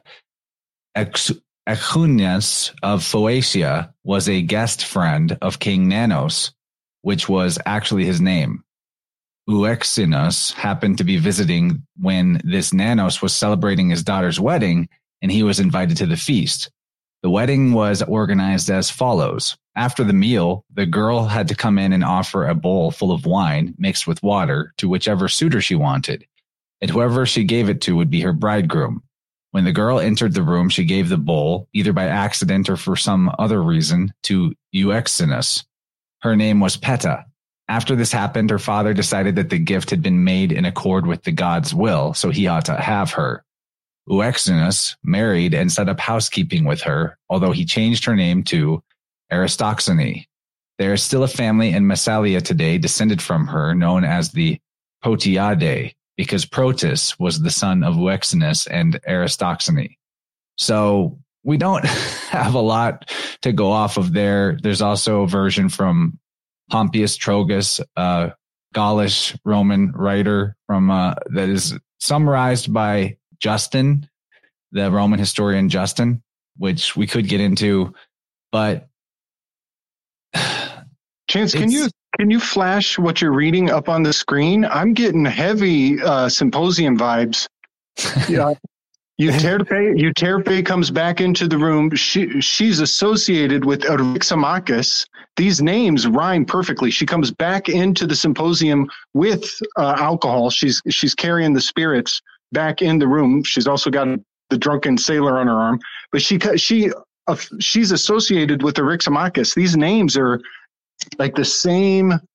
They just echo so close. And I know it's not the same culture, but I think the symposium is a huge amalgam from the French. I don't think just to chime in though, you got this Marseille, that's France, right? Too. And then there's also Marsiliana tablet, which is they thought was ancient Greek. It's actually ancient. It's Etruscan. It's an Etruscan tablet. And it's that Abecedarium. And this is where I'm using this work to say nothing is coming from Greek. The Greek has been inserted to our education systems in the 17th and 18th century, just like the Hebrew. And this is the big farrago, if you will, that's fucking up European history, is these insertions. And they don't belong. One of the reasons I wanted to include the founding myth of Marseille is because, as they say here, the motif of the princess choosing her future husband in a group of suitors during her wedding is found in other myths like the Svyayamara tales in ancient India. And it's a mythological motif. So, that's not really Orlinda. Obviously, Orlinda's not giving us that myth, but giving us an alternative story about the founding. But regardless, it's still saying basically that Phoenicians are settling the southern Gaul area and southern France area. So, whichever version you're looking at, it's still kind of giving us the same overall diaspora story of how people got there. So, in that sense, this is an example of how the Orlinda may be. Dude, can we just stop right there because Mick Mac said something? Mick Mac, big up Mick Mac. He saying that the Orlinda might be telling the Greeks existed in his opinion. And you know what? I'm not that far behind him. I think that it could be an invention too, honestly. Well, not that there weren't people in those regions, but that the idea of the Greeks as like this unified culture, doing things, it's extremely suspect. It is so nebulous. It's so nebulous. Like there's quite a few things that we use words that just they don't attach to anything Greek. Like we say Greek religion, wrong. We say the Greek country, wrong. These constructs of what we use today, they just don't attach to anything back then. And I want to make this comment. I'm really becoming fond of the word amalgam, and also something that I'm picking up in astronomy is the concept of coterminal constellations. So you can have a constellation that has 6 or 7 coterminal constellations that are attached to or associated to it. And as I learned that technique in reading the sky, I see that it applies in the mythology. And that's what I think we're seeing here. Like you said, this wedding has a name of a character who I've discerned to be a muse named Euterpe.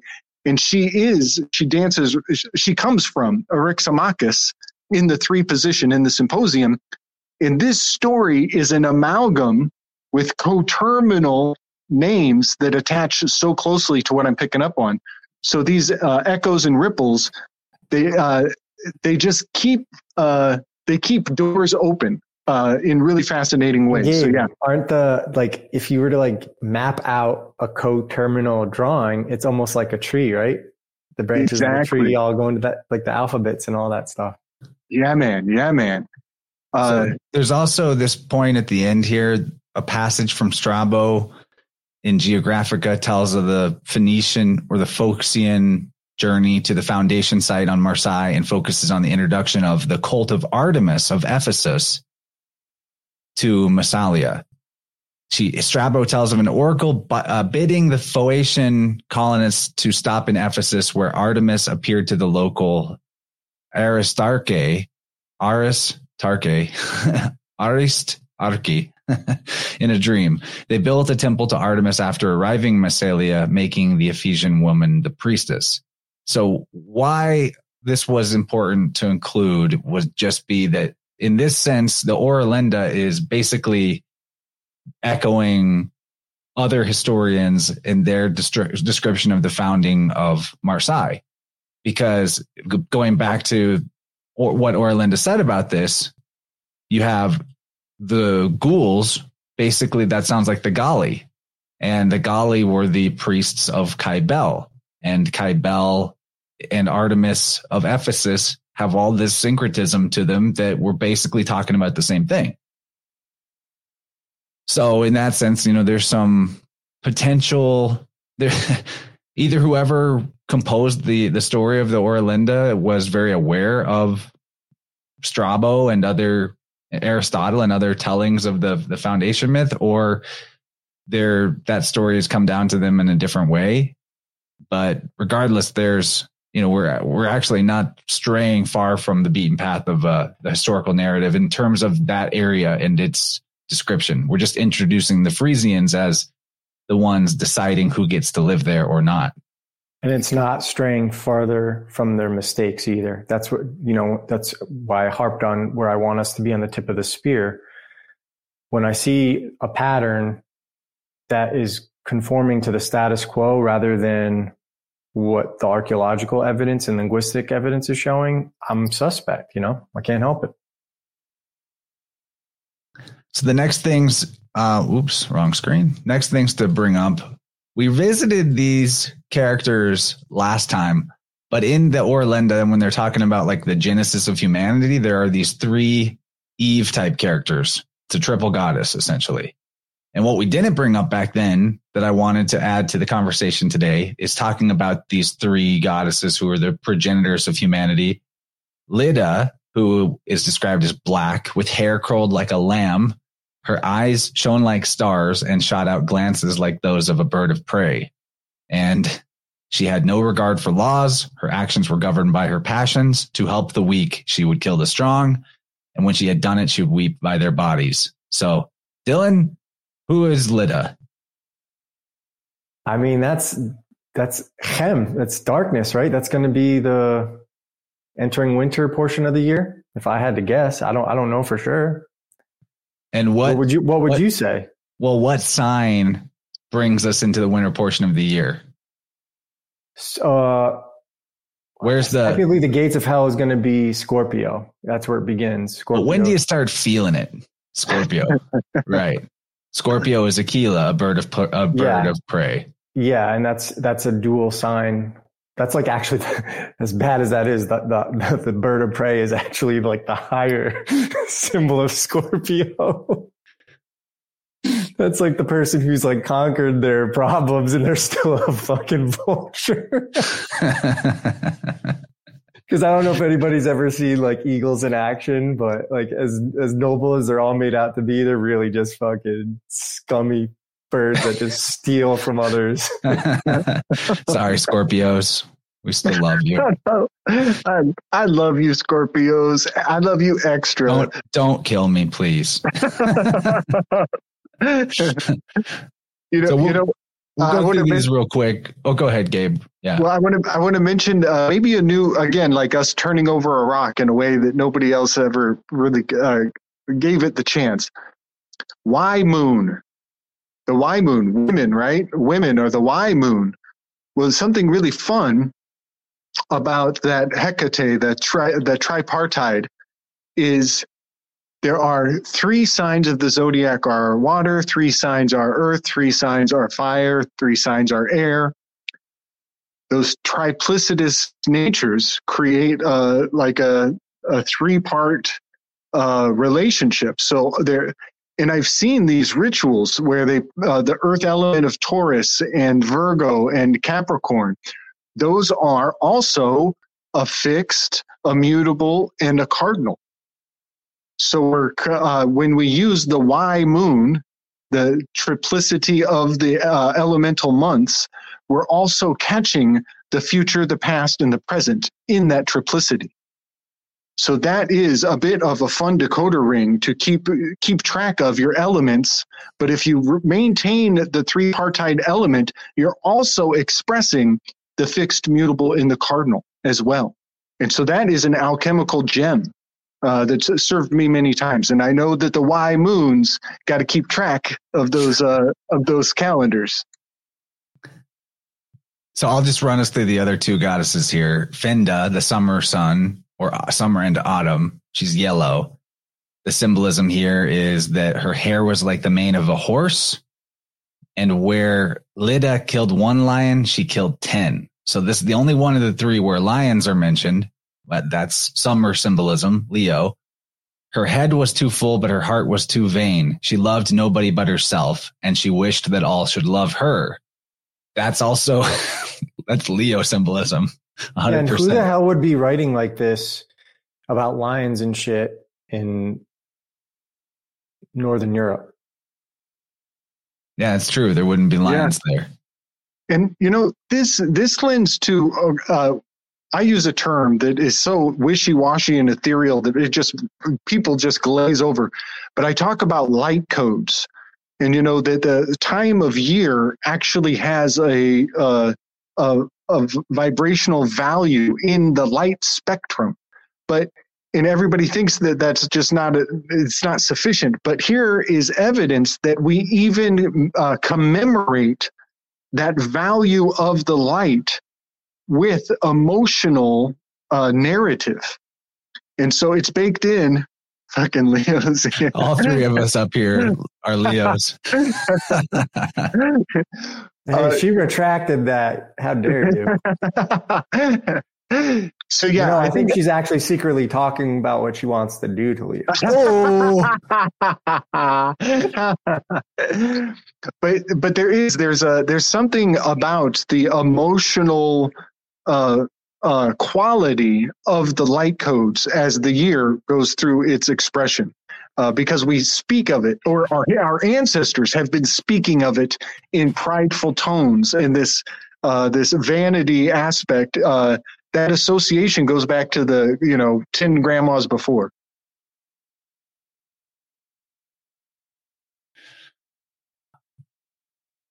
I'm loving what you're laying down, Gabriel. Dude, you're on point with your graphics lately. Are you using like Midjourney or something to make these? Someone did. No, I'm using awesome. Google image search, just finding the right image to portray the idea. I do some AI generating of stuff. It's very helpful. But just to finish out the symbolism, the 3rd of these goddesses, Freya, was white, like the snow at sunrise. So they're saying sunrise, that's in the microcosm. Sunrise is springtime in the macrocosm. The blue of her eyes vied with the rainbow. Beautiful Freya, like the rays of the sun, shone the locks of her hair, which were fine as spiders' webs. Like the starry host in the firmament, her children clustered around her. That sounds like the sun. The air was dimmed by tears, and when they looked for their mother, she was already risen to her watching star. But now it's Venus. So the watching star, that's Venusian symbolism.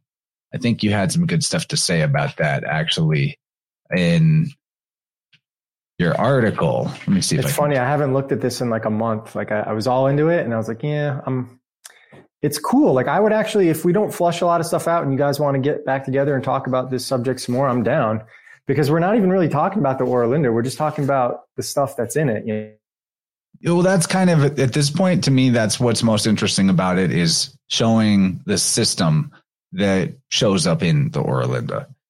No hate to the Orlinda or people that are into it or really live to, live with the encouragement that the things in there have said. I know it's an important book to a lot of people, but as we said at the beginning, so is Lord of the Rings. That's, to me, that Lord of the Rings is just as good as the Bible in a lot of ways in terms of like having a code to live by. But one thing that is interesting in the Orlinda that I definitely wanted to hone in on, especially if this might be the last word we put on it as a full video, is the section about Jesus or Buddha of Kashmir. So this will require me to do a little bit of reading. Just a second to open the link to this page. Yeah, I want to make a comment on the Freya, that last image of Freya. She has a wreath of flowers, which is specific to Terpsichore, the muse of dance. One of my favorites. I got something for her. One of these days, me and Terpsichore. You think about her when you're doing your flying elbows. Yeah, man. The wreath of flowers. That's my choice. It's not said, I don't think, in the so that's not necessarily a Freya image. No. I mean, okay. That's important to know because Terpsichore. I made a typo in the slides here. It's supposed to say Freya the spring sun, not Finda the spring sun. My bad. But no, there's not. There's other than artistic depictions. Or if you go look into like the Norse Freya or Freya, there's no ancient artwork, sculptures, engravings, inscriptions, or anything about the names pertaining to the Orlinda. Orlinda does claim that these stories were inscribed into the walls of citadels at one point, which were then destroyed, and that's why they had to be collected in this codex and kept secret. So that's the story. But no, I just picked what I thought was a depiction that fit the description. But no, the wreath of flowers is not part of it. Okay, thank you. You saved me from a false association. So this is going to be some reading here to talk about this section, Jesus or Buddha of Kashmir. But I think it'll be valuable for me to read through these couple pages of the Orlinda, because for one, mostly I just want this to launch us into talking about the fact that Buddha and Jesus are the same. Dylan's ready. He's got stuff on it. But I also want to examine what I actually kind of don't like the way that they describe the way they syncretize the two characters in the Orlinda, but we'll get to that. So I'm just going to read. I'm going to read this. It was 1600 years since Atland sank when something happened that no one had expected. So this would be circa 600 BCE. That would be around the time when Buddha is said to have incarnated, right, by the mainstream. In the heart of Finda's land, in the mountains, lies a plain called Kashmir, which means rare. A child was born there. His mother was the daughter of a king, and his father was a high priest. To avoid shame, they were compelled to deny their own blood. The child was thus taken out of town to poor people. Meanwhile, none of this had been concealed from him, and he therefore did all he could to find and garner wisdom. His comprehension was so great that he understood all that he saw and heard. The folk regarded him with respect, and the priests were dismayed by his questions. When he came of age, he went to his parents, and hard words they had to endure.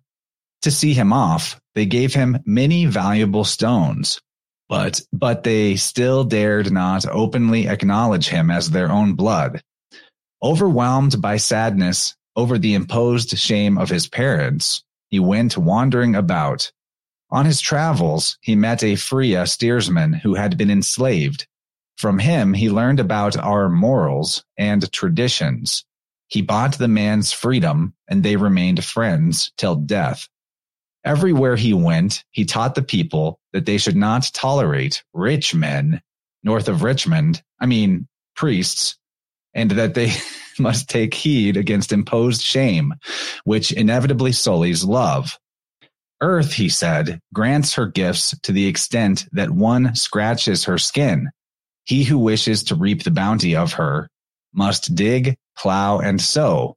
However, he said, no one has to do this for another unless it happens by common will or out of love.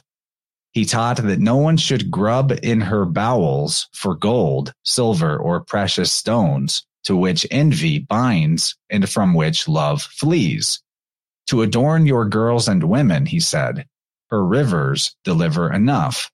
No one, he said, has the power to give everyone equal wealth and happiness, but it is everyone's duty to make the people as equally wealthy and to give them as much contentment as possible. Well, it's accurate here. Jesus, Christianity, communism, common system. Wow. No wisdom, he said, should be undervalued, but equal sharing is the greatest wisdom that time can teach us because it wards off disturbances from earth and it feeds love. Feel free to stop me and comment. I'm not looking at you guys, so you just got to speak up. Well, I want to mention on the communism thing in the not taking gems from her bowels. I think that's talking about usury and a warning against usury, which has a crazy modern day, obviously, with something we talk about a lot, with the making the placenta into a persona, right? And capitalizing or trading it on the Dun and Bradstreet. But also, I see when I see these wards against that usury that gets out of hand, I also I'm starting to have an ear for Islam. Islam forbids usury. That's their main enemy in the realm. Riba, they call it. They call it riba, and isn't it interesting what that word echoes with? Old pirates, yes, they rabbi. So lie to the merchant ship. Riba, rabbi. They rabbi. You got it, and they rob I. You got it, man. Okay. You got it. And also a fun word that we've been doing all along. I just found out what it's called. Is the rebus, rebus, and there's that. Speaking of cutting shit off, and I think that's what they're doing is like an inverted alchemical rebus to society. Yes. And I'm starting to believe that part of what we have picked up on in this decoding of language is pirate speak. I'm even thinking that pirate might actually encode pi riba, as the T is a 2 and the B is a 2. So the pirates or pirates, the T at the end could become a B and it would be pi ribus. And the pirates are masters of puzzling words and flip-flopping. And I think we've picked up on it. Secret treasure maps. Yeah. Encoded. Yes, I think we've picked up on it. So the rebus, my favorite rebus is right after pi. Genesis 3:1-4, there's your pi. And the rebus comes in Genesis 3:1-5. His head shall bruise her heel shall bruise his head. Bruise is an anagram for rebus. And when you make a rebus out of head and heel, it becomes high ideals. And the idea of high ideals, the Platonic realm of forms that is captured by science that only they have access to. And if you come along with your puzzle language, you're not welcome in the clique. Those high ideals are held above everybody's head. In fact, they're almost hostage. Those high ideals are held hostage above everybody's head. And you're not welcome in university. Ideals hold us hostage because idealism, when you look at the world through idealism versus realism, you create expectations and beliefs that aren't according to reality, and you hold yourself hostage and you don't live life the way it ought to be lived because you're idealistic. You're not, and then it's easy to get hurt because you had it bruises your head, doesn't it? It bruises your head to unpack the riddle of it all. And it comes right after pi, 3:1-4 in Genesis. It's in 3:1-5 that the rebus unpacks. Well, there's a two-pronged element to idealism. There's what you're describing, Dylan, which is the very same thing that Baudrillard talks about, the hyper-reality, when you have your ideals overlaid onto reality, and then reality starts to seem not real because it doesn't conform to your ideal. And then there's idealism like the high philosophy German idealism, which is basically the antithesis to materialism, that it's hermetic. It's the all is mind principle. So just to make that distinguishment, because like in that sense, idealism, I'm all about the hermetic idealism, the all is mind, like that materiality is an object or idea in the mind before it's material. To me, that checks out. But idealism, as in like isms of any kind, they don't. But even out. that is realism, because you're acknowledging the reality that everything needs to start with the mind and it be executed upon, right? You need to bring it out and demand for it. So that it's the realism. That isn't like the perverted idealism I'm talking about, because you're still being just for the philosophy nerds, I want them to know that we're not trashing German idealism. Oh, you're worried about offending people? I'm not worried about that. No, I just want them to know that we get it. You know, we're smart. I'm just saying, too. like think about that. Think about the idealism, dreams with no action, thinking with no execution.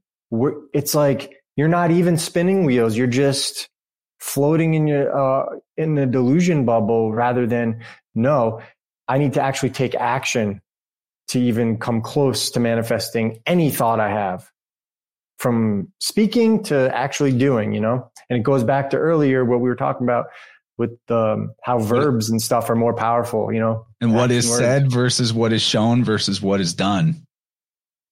You got to align all three of those things, and then you have manifestation. Then you have reality.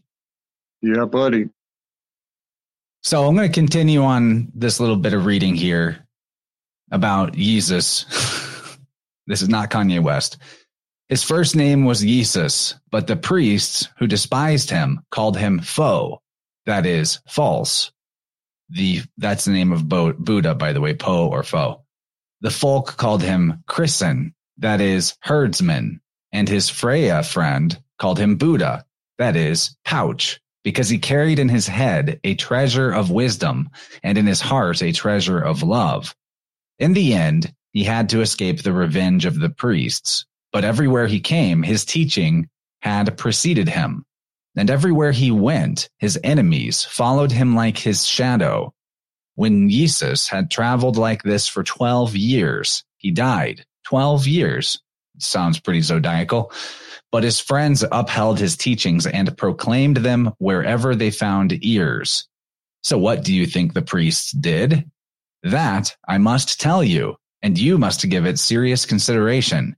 Moreover, you must be vigilant against their trade and tricks with all vigor that Ralda has imparted to you. While Jesus' teachings fared over the earth, the false priests went to the land of his birth to announce his death. They said they were of his friends and pretended great mourning, rending their clothes to rags and shaving their heads. They went to live in mountain caves, but in those they had stored their treasures and made images in the likeness of Jesus. These images they gave to the unsuspecting people, and in the end they said that Jesus was a god, that he himself had revealed this to them, and that all who would believe in him and his teachings would enter his kingdom hereafter, where joy and pleasures reside. Because they knew that Jesus had been in arms against the rich, they preached everywhere that poverty and simplicity are the gateway to his kingdom, that those who have suffered the most here on earth would hereafter enjoy the greatest pleasures. That's asceticism. So suffering as virtue. This is, again, back to the communism thing. That's how these things work. Just cut your pants and wear jorts with us. It's fun. Victimhood is currency to these people. Also, it is an interesting point that I think echoes or allegorically echoes truth, that the deification of human beings or hero figures to become their intermediary, that still happens today. I mean, anybody remember Orange Man Bad being called the God Emperor? Right. And he has an intermediary called Q. Listen, That was one of the I've never seen anything like that. The amount of power that the people on the so-called left gave that man by obsessing over him every day is frightening. Because I lived in Los Angeles during the Trump administration, and I don't care about politics, but everybody, because I'm just not in it at all. But people are so invested that every day it was like people were coming to work and it was like the end of the world to them because of Trump every day for 4 years. Yeah. And it's like the power that they gave, they were so willing to give all the responsibility for everything in the world to this freak. Yep. Man, who's your I can see how the priests get it going. You know what I mean? Yes. All you need is the right boogeyman, and the people will accept victimhood, because the people who are against taking personal responsibility want to be thought for. That's the left all over, which is do it for me, figure it out for me. they are so willing. And what's funny is they're opposames, because the Q movement was the same thing. Trust the plan. Storm's coming. Turning patriots into waitriots. Yeah. Nice. Hopium peddling. So it's despair and hopium are the two levers that are pulled to keep people in inaction. But ultimately, no one's doing it to anybody. These are just the excuses that are offered in the narrative for people to continue their stagnancy. And that's all it takes is the right story for somebody to feel justified to continue failing and not picking themselves up, I guess. Right. This highlights a couple of my favorite translations that at first glance, you're like, oh, that doesn't mean anything. But in German, the word gift means poison in German.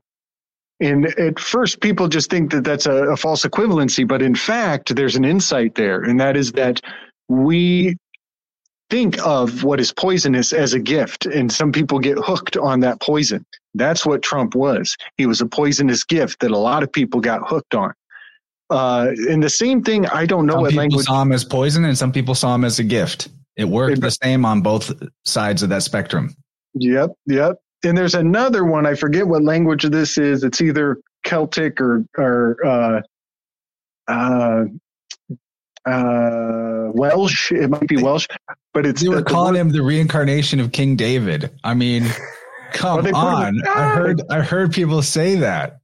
Right. They put him on that coin too. The half shekel. That's a half measure. It's a half measure, 0.5.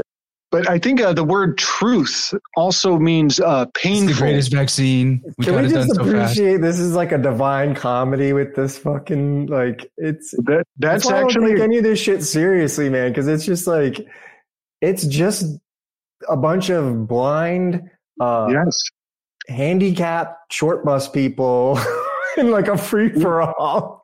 Well, I gotta say, I've actually gone out of my way to study comedy because of it. In fact, the Orange Man is the Emperor card. It's in number 4 in the Enneagram, and in the Symposium in seat number 4 is the godfather of comedy, Aristophanes, whose name is an anagram for it has persona. It has persona is an anagram from the godfather of comedy, Aristophanes. And guess what his symbol is? It's a fucking comedy mask. And Ari is lion, and Phanes is the sun. Like, yes, it's also the egg, the primordial egg, right? The Phanes, which is part of Aristophanes' story in the Symposium. He talks about Zeus cutting the egg in half. But I've actually gone on to study all of the comedies, not all of, many of the comedies of Aristophanes. And my favorite one is The Clouds. Highly recommend it. It is a decipher code for everything on the stage today. Get your hands in it. Get some. Go get some of The Clouds because it's all about the clouds right now. I'm talking about the chemtrails, the demonstrations that they do. Those are clouds. That's the God machine in the heavens, Deus ex machina. But also the wasps. Go look into the WASPs. The WASPs like is the white Anglo-Saxon Protestants. Yeah, buddy. That's what I grew up with. That's what I grew up. I grew up with like the uber rich and yes, New England. So there's so much to learn from this, but the WASPs is I won't go too far into it, but in the WASPs, the chorus is dressed up as wasps, and they are responsible for seeding the audience with buzzwords. These are trigger terms that later on the community, when they're not at the theater, they'll actually go and process and germinate these concepts, and they're seeding ideas in the population from the words of the chorus who are dressed up as wasps. And guess what? A wasp is a hornet. A hornet is a little horn, and a little horn is a trump. And every time people hear the word Trump, they're getting buzzed by a gadfly. They're getting stung with some sort of poison. This art is ancient, and they are fucking amazing at it, and we all have homework to do. The theatrics of it all, man.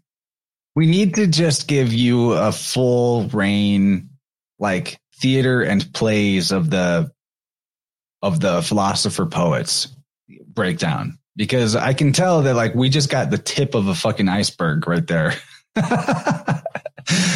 You've just been on a tear with the philosophers and the symposium. Gabe does a lot of work that very few have the patience, or even, it's like I said, I listened to your, you just did a podcast recently with that gentleman, Gabe. I listened to must have been like last week or something, or it came out last Vibrant or something, last time you were on the show anyways. But it's just like Gabe has a lot of research that is like, it's just in a different level. Might have been with Zarelath. Was it with Zarelath about the Space Odyssey, Dasein 2001? Was that the one? I don't remember. He's everybody's fucking favorite podcast guest. He's everywhere. He's everything everywhere. The thing is like, if you were to ask me to describe one show with Gabe, I wouldn't be able to, because it's such a vast, there's a lot of topics that are going to come up in it, and you're not going to be able to like pin it on anything, right? That's true.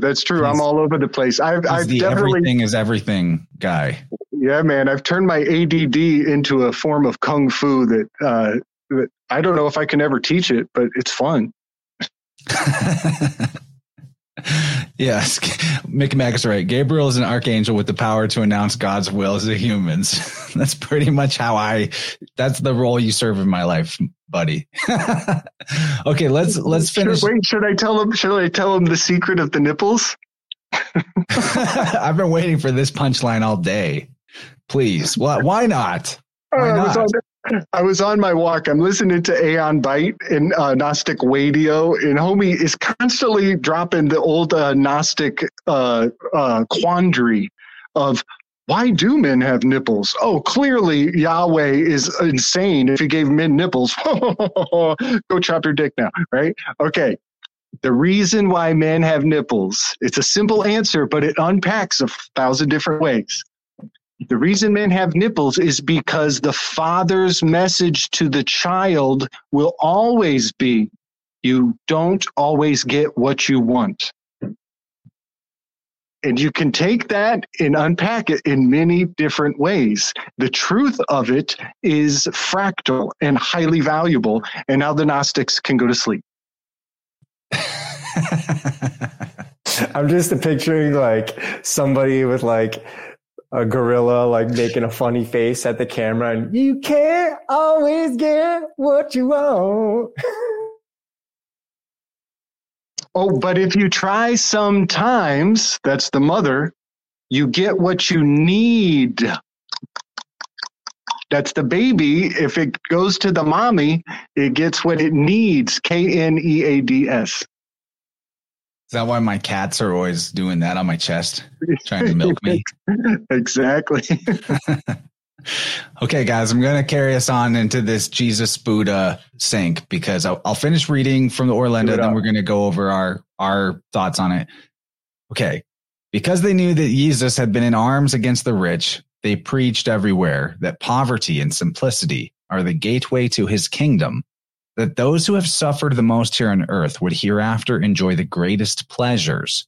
While they knew that Jesus had taught that one should control and direct his passions, they preached that one must stamp out all his passions, and that the perfection of mankind consisted in becoming as immovable as cold stone.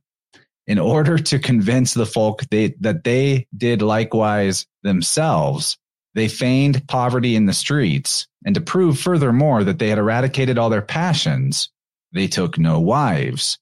But when a daughter had transgressed, she was quickly forgiven. The weak, they said, must be helped, and in order to save his own soul, one must offer generously to the temple. In this way, they had wife and children without household, and they grew rich without working. But the folk grew much poorer and more miserable than ever before. Okay, so this, again, I think this is allegory, but it pretty much perfectly encapsulates what the priestcraft has done. Just make sure you give to the temple, okay? Whatever you do, your salvation, just better pay the temple. Well, and also this whole thing about Jesus teaching to control and direct your passions, like that's good. But then what we get with asceticism and what we get with most of these religions, especially the Eastern ones, is like your perfection comes from stamping out all passion, or passion is suffering, which basically means sit and do nothing, become absolutely immovable as cold stone, as it says here.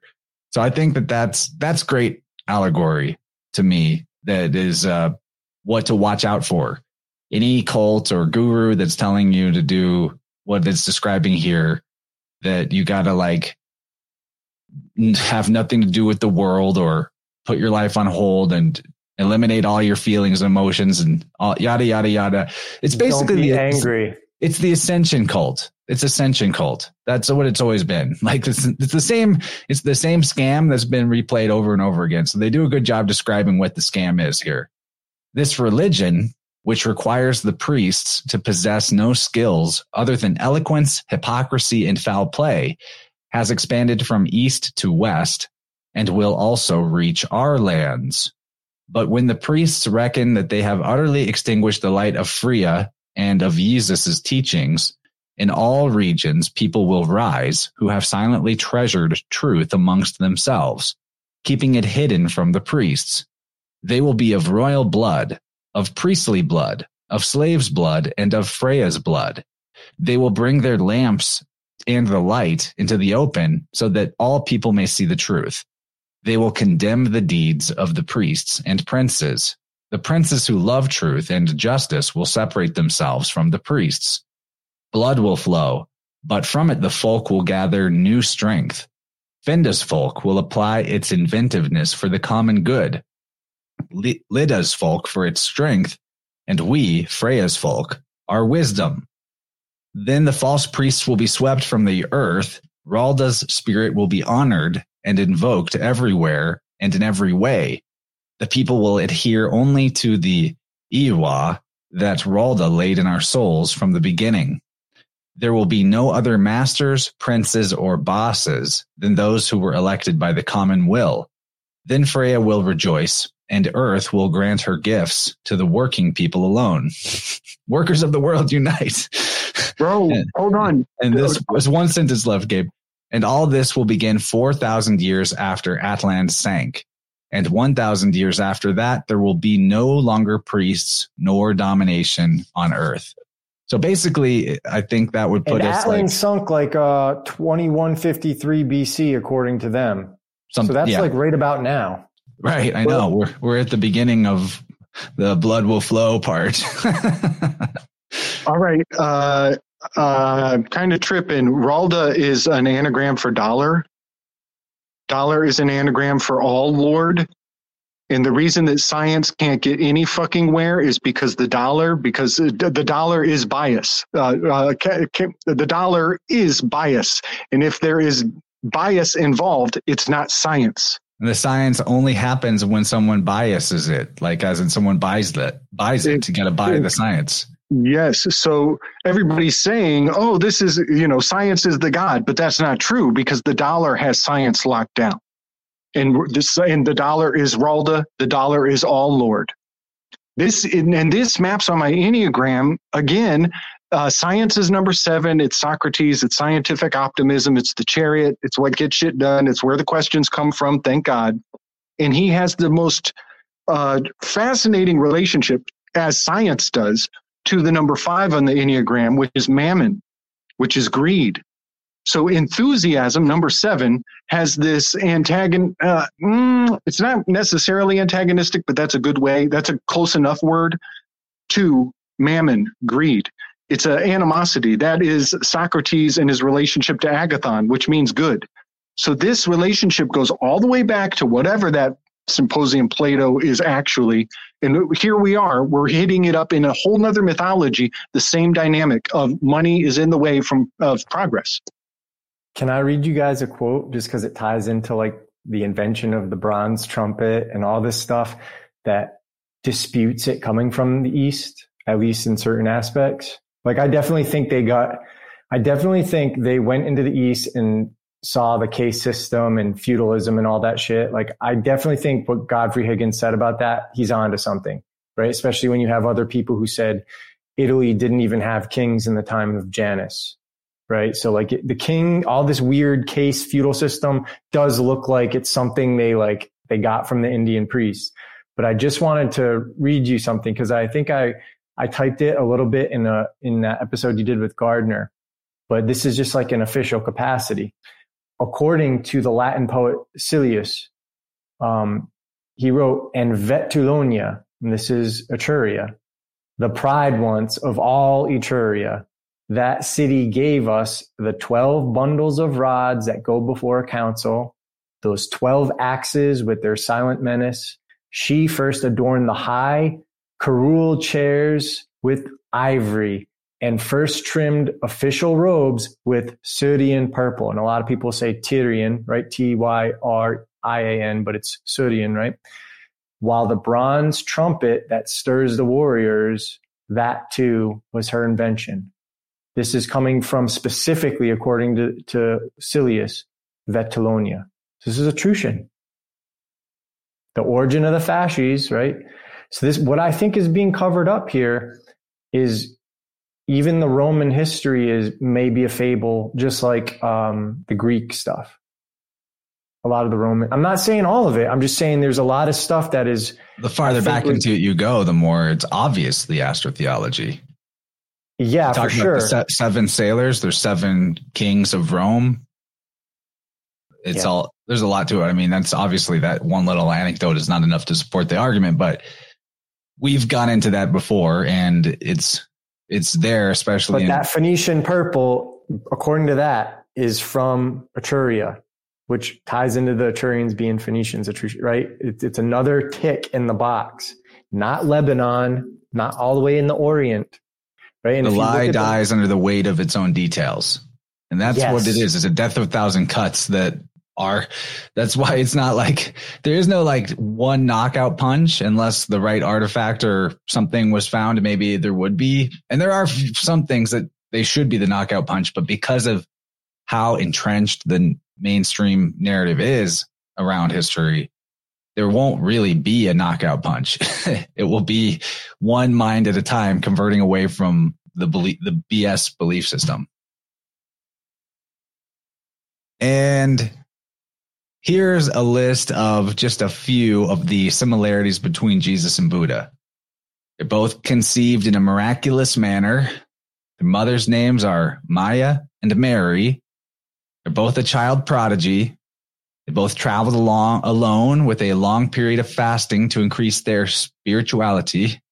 They're both tempted by the devil. I'm not saying fasting doesn't make you connect to the divine more. It actually does. They're both tempted by the devil and succeed, resist the temptation, begin their ministries around age 30, traveled with disciples, did miracles, cured blindness, walked on water, etc., required their disciples to renounce worldly wealth, rebelled against the religious establishment, the Brahmins and the Pharisees respectively, and they sent out disciples to spread their message after their death.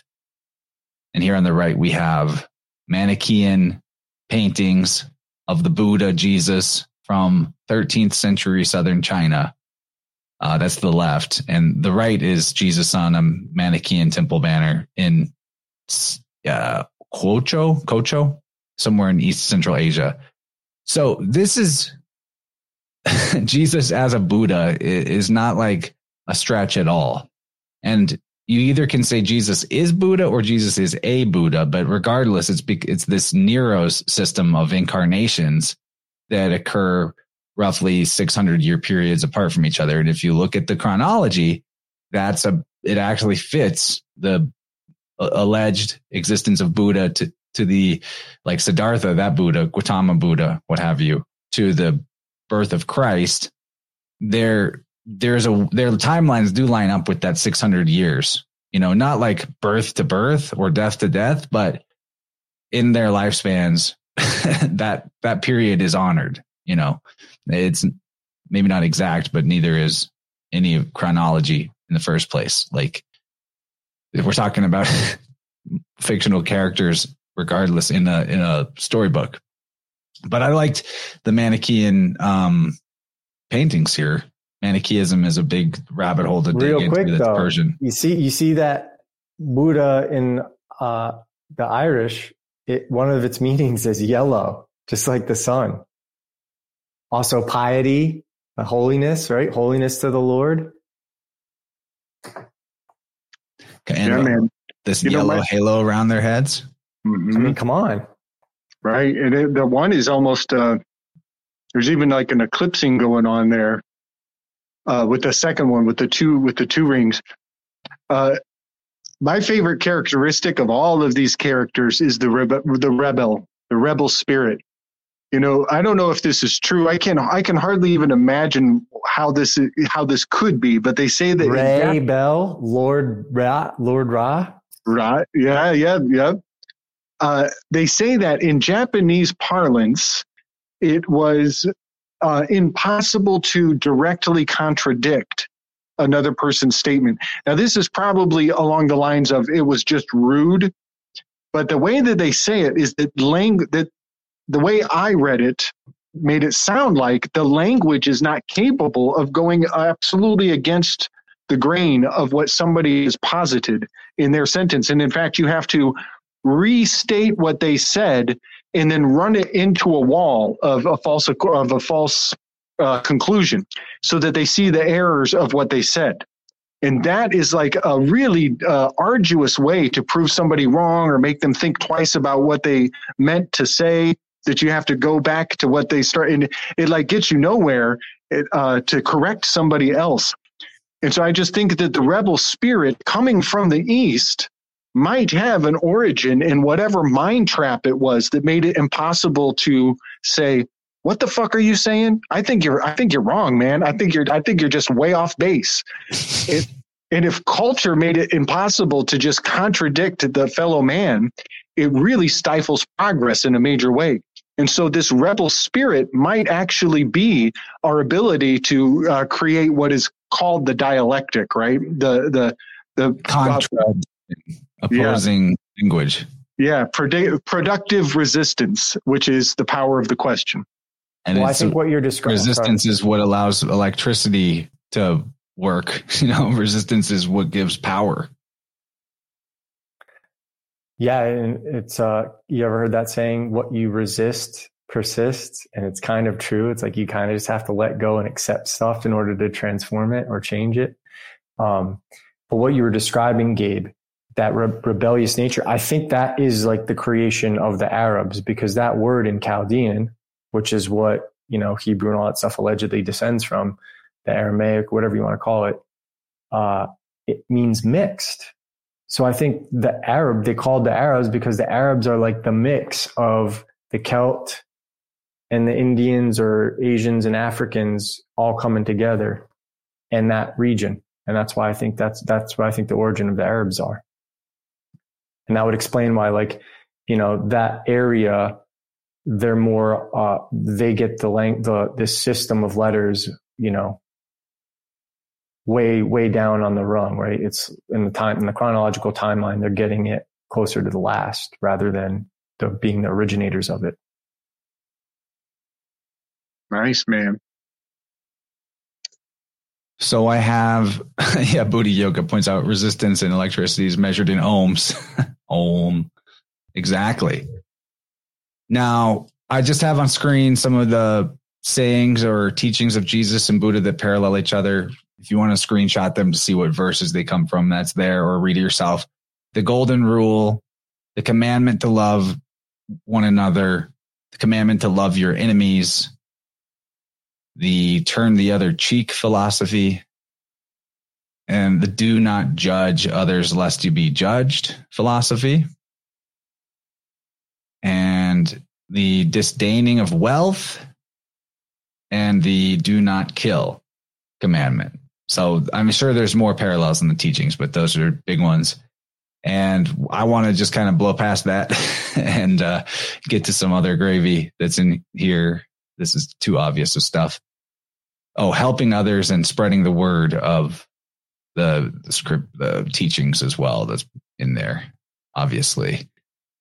This is fun gravy as well. Here's another Manichaean painting of the Buddha, Jesus, dated from 12th to 13th centuries. This is in China, of all places, but they are saying that it's Jesus. The Chinese people have named it such. Interesting. He's definitely holding the cross right there in his chest. So, and that's more of a Greek cross because it's equilateral, right? But there's the lotus too. Coming out of the lotus. Exactly. This is a thread that just, this is a gravy portal that just opened itself while I was doing the other research. So I had to include the images. There's more to mine out of this particular cognitive tunnel. Oh, yeah. Okay. I got something for it. So the lotus becomes the logos, right? Absolutely. And so the T of the lotus in septenary is a 7, and the G is a 7. So the T to G switch from a septenary perspective meets right here in the middle. G also relating to green, also relating to the happy medium and the heart chakra. I love it. Yeah, we'll move past this, but this is something to investigate more. Manichaeism in general, the Persian religion. Also like the highest form of gold is green. Electrum, or whatever it's called, electria or whatever.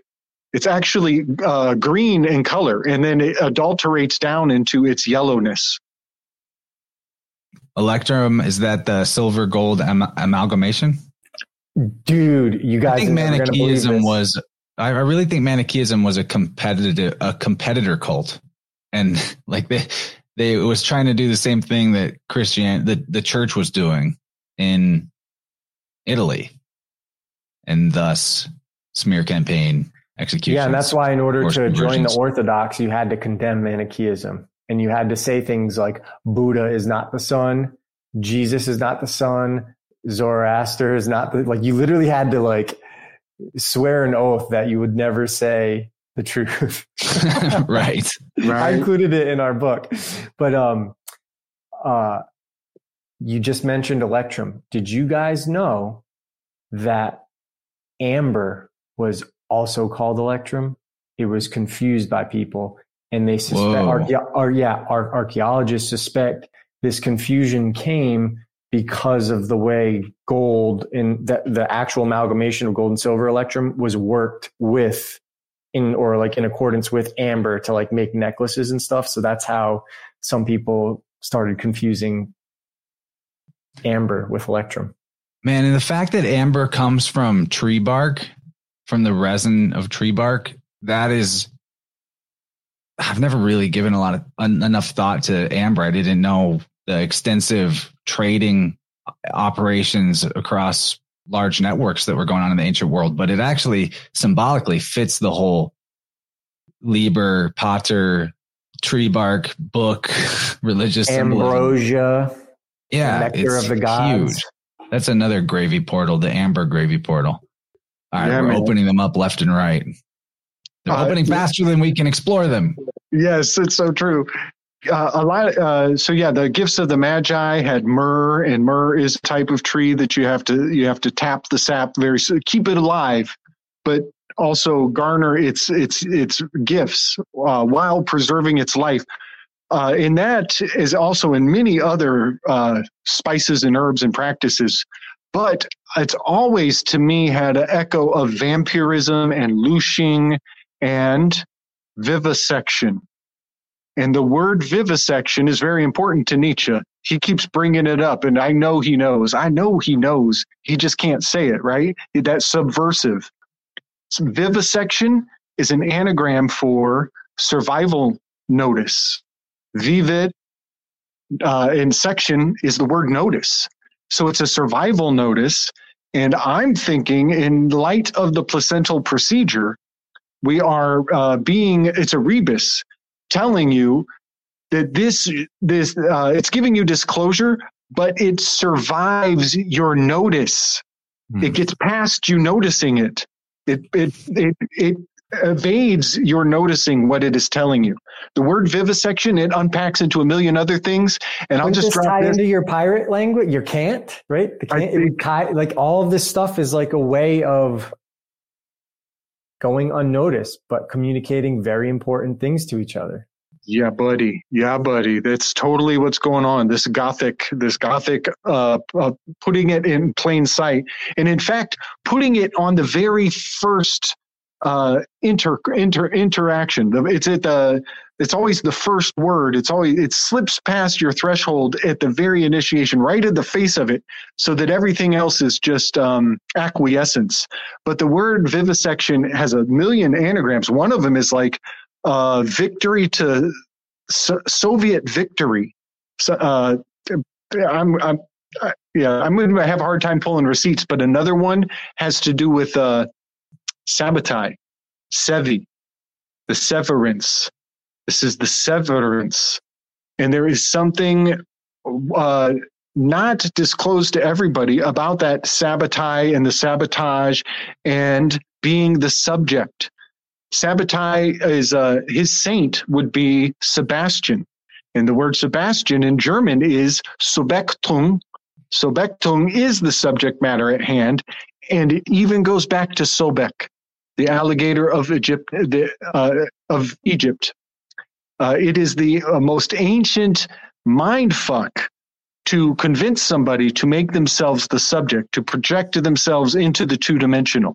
That is the oldest trick in the book, and it survived our notice. But we're catching on to these fools. Okay, so this one I'm not going to go into as in-depth, just for time's sake. But you have a story of Woden and the Magus in the Orlenda, where this sea warrior, or one of the sea kings named Woden, has a war with the Magus and basically, whoops them. And they decide to they corrupt Woden through flattery and subservience. This is always what in the social sexual hierarchy, the priesthood typically would be the gamma designation. And this is the exact thing that you see all the time. When the gamma is defeated, when they see a superior male that could basically kill them for their treachery, they're always like, be our leader, then. It happens over and over again. And this is the story that they're saying in the Orlenda, that Woden is made ensnared and crowned. He reigns for 7 years before vanishing. And then the Magi claim he's been taken up amongst the gods to rule from heaven and become his intermediary. So there's more to the story. You can go to wiki.orlenda.org and read any of these stories more in depth. But one thing that I found, this is just a random side detail that I found interesting, apart from the whole system of a hero being deified and then the priest becoming the intermediary for that hero and usurping or basically undoing all the good that they did. That seems like a pattern that they're describing in the Orlenda repeatedly, like with the Jesus Buddha story. There's a point in this tale about Woden where it says Woden was strong, fierce, and heroic, but he was not clear-sighted. He was thus ensnared and crowned by the mages. Quite a few steersmen and warriors who disapproved of this turn left quietly, taking Kate with them. But Kate, who did not want to face either the mother or the General Assembly, jumped overboard. Then a storm arose and dashed the ships upon the Denmark shores, not sparing a single man. Later, this strait was named Kate's Gate, or Kattegat. So, to me, that was just for Gabriel, the cat gate, like the whole lions at the gate to the palace symbolism that you see throughout the Orient repeatedly and even in Europe. So philologically, El Gato is a cat is a cat, GC switch, the cat gate. But there's more. But wait, there's more. Have you heard of catgut before, Gabriel? No. Catgut. Catgut your tongue? Catgut is it's what they call it when they make a cord from the intestines of animals that they'll use for. So it's a thing amongst the priest physicians because you'd use it for surgical ligatures and sutures, but it's also for the strings of instruments and bows. You use it to string a bow. So cat gate, cat gut, all of these implements of the priesthood are using the cat gate. So I think there's so much to it. Like, what else is the cat's gate? It's the mouth and the asshole. Oh my God. Kissing of the cat's butt thing. So I just needed to give you that little detail. And there actually is a strait on the map you can find called Kattegat or Kate's Gate. I don't remember exactly what it is. I think it's around Frisia. I'm so glad you told me that. For one, I play the beat and bow is we use a car tire wire, but in some traditions they use the cat, what I guess is a cat gut. I didn't know it had that name, but today, again, remember my sync with the random cat on the road as I'm listening to Nietzsche. He's actually talking about the Jesuits unstringing the bow. That they unstrung the bow, which I'm thinking it's like they manipulated the language so that the potency of the words doesn't have what it used to. And he's saying we need to restring the bow and use the lynx eye, the far distant vision of the lynx eye. But he kept referring to the gates also, and I kept thinking in my mind as he's mentioning these gates, I'm going to have to find that passage all over again. But I'm drawing a line from Schopenhauer, shut in, who is he's in a Groundhog's Day. He's down in the winter. He's burrowed in. He's a recluse. And I'm drawing a line 180 up to the summer, the height, the pinnacle of the Lion's Gate, 8-8. But now you're telling me that catgut is literally the bowstring. And that was... Yes. That was missing that totally missed my, and so the bowstring becomes the 180 relationship across the zodiac. That yes. I'm literally stringing the bow in my mind of the zodiac. He's talking about the cats. You're telling me that catgut is the bowstring. It's also the string on the lyre. I got to go to the bathroom. Clean yourself up. Hey, we got to have the Goths back, though, real quick. So a lot of these Roman alphabets, of them that they were, there was the Lombardic and was called the Caroline writing, which is also Capetian on account of it being stored by Hugh Capet. And I'm just picturing Gabe going, Capiche. That was circa 987. But both of those alphabets degenerated into what's called the modern Gothic. But it's important that everyone knows, same with the Gothic cathedrals. They are not Gothic and had nothing to do with the Goths or Visigoths in Italy and Spain. They were called that because of their poor taste, and they were barbarous to the rest of Europe, so they called them Gothic. It had nothing to do with the people. It's calling something gaudy. Gothy. Yeah. And so one of the things, though, that was interesting, one of the reasons that people say it was barbarous was because of its great variety and numerous abbreviations that made it difficult to read. And the only thing I could think of when I read that was, that's like our text messages and shit. And like the way we write in text with all like the BRB, like all these abbreviations where in future generations, nobody would really know what the hell we're talking about. They'd just be looking at a bunch of like abbreviations and be like, what the fuck are these people saying?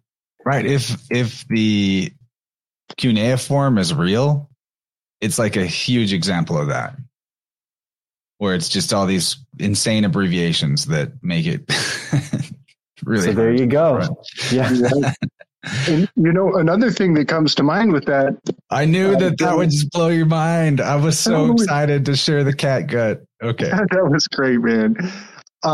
The barb, like, it's funny you mentioned BRB, which is a barb, but also the thorn was often a placeholder, right?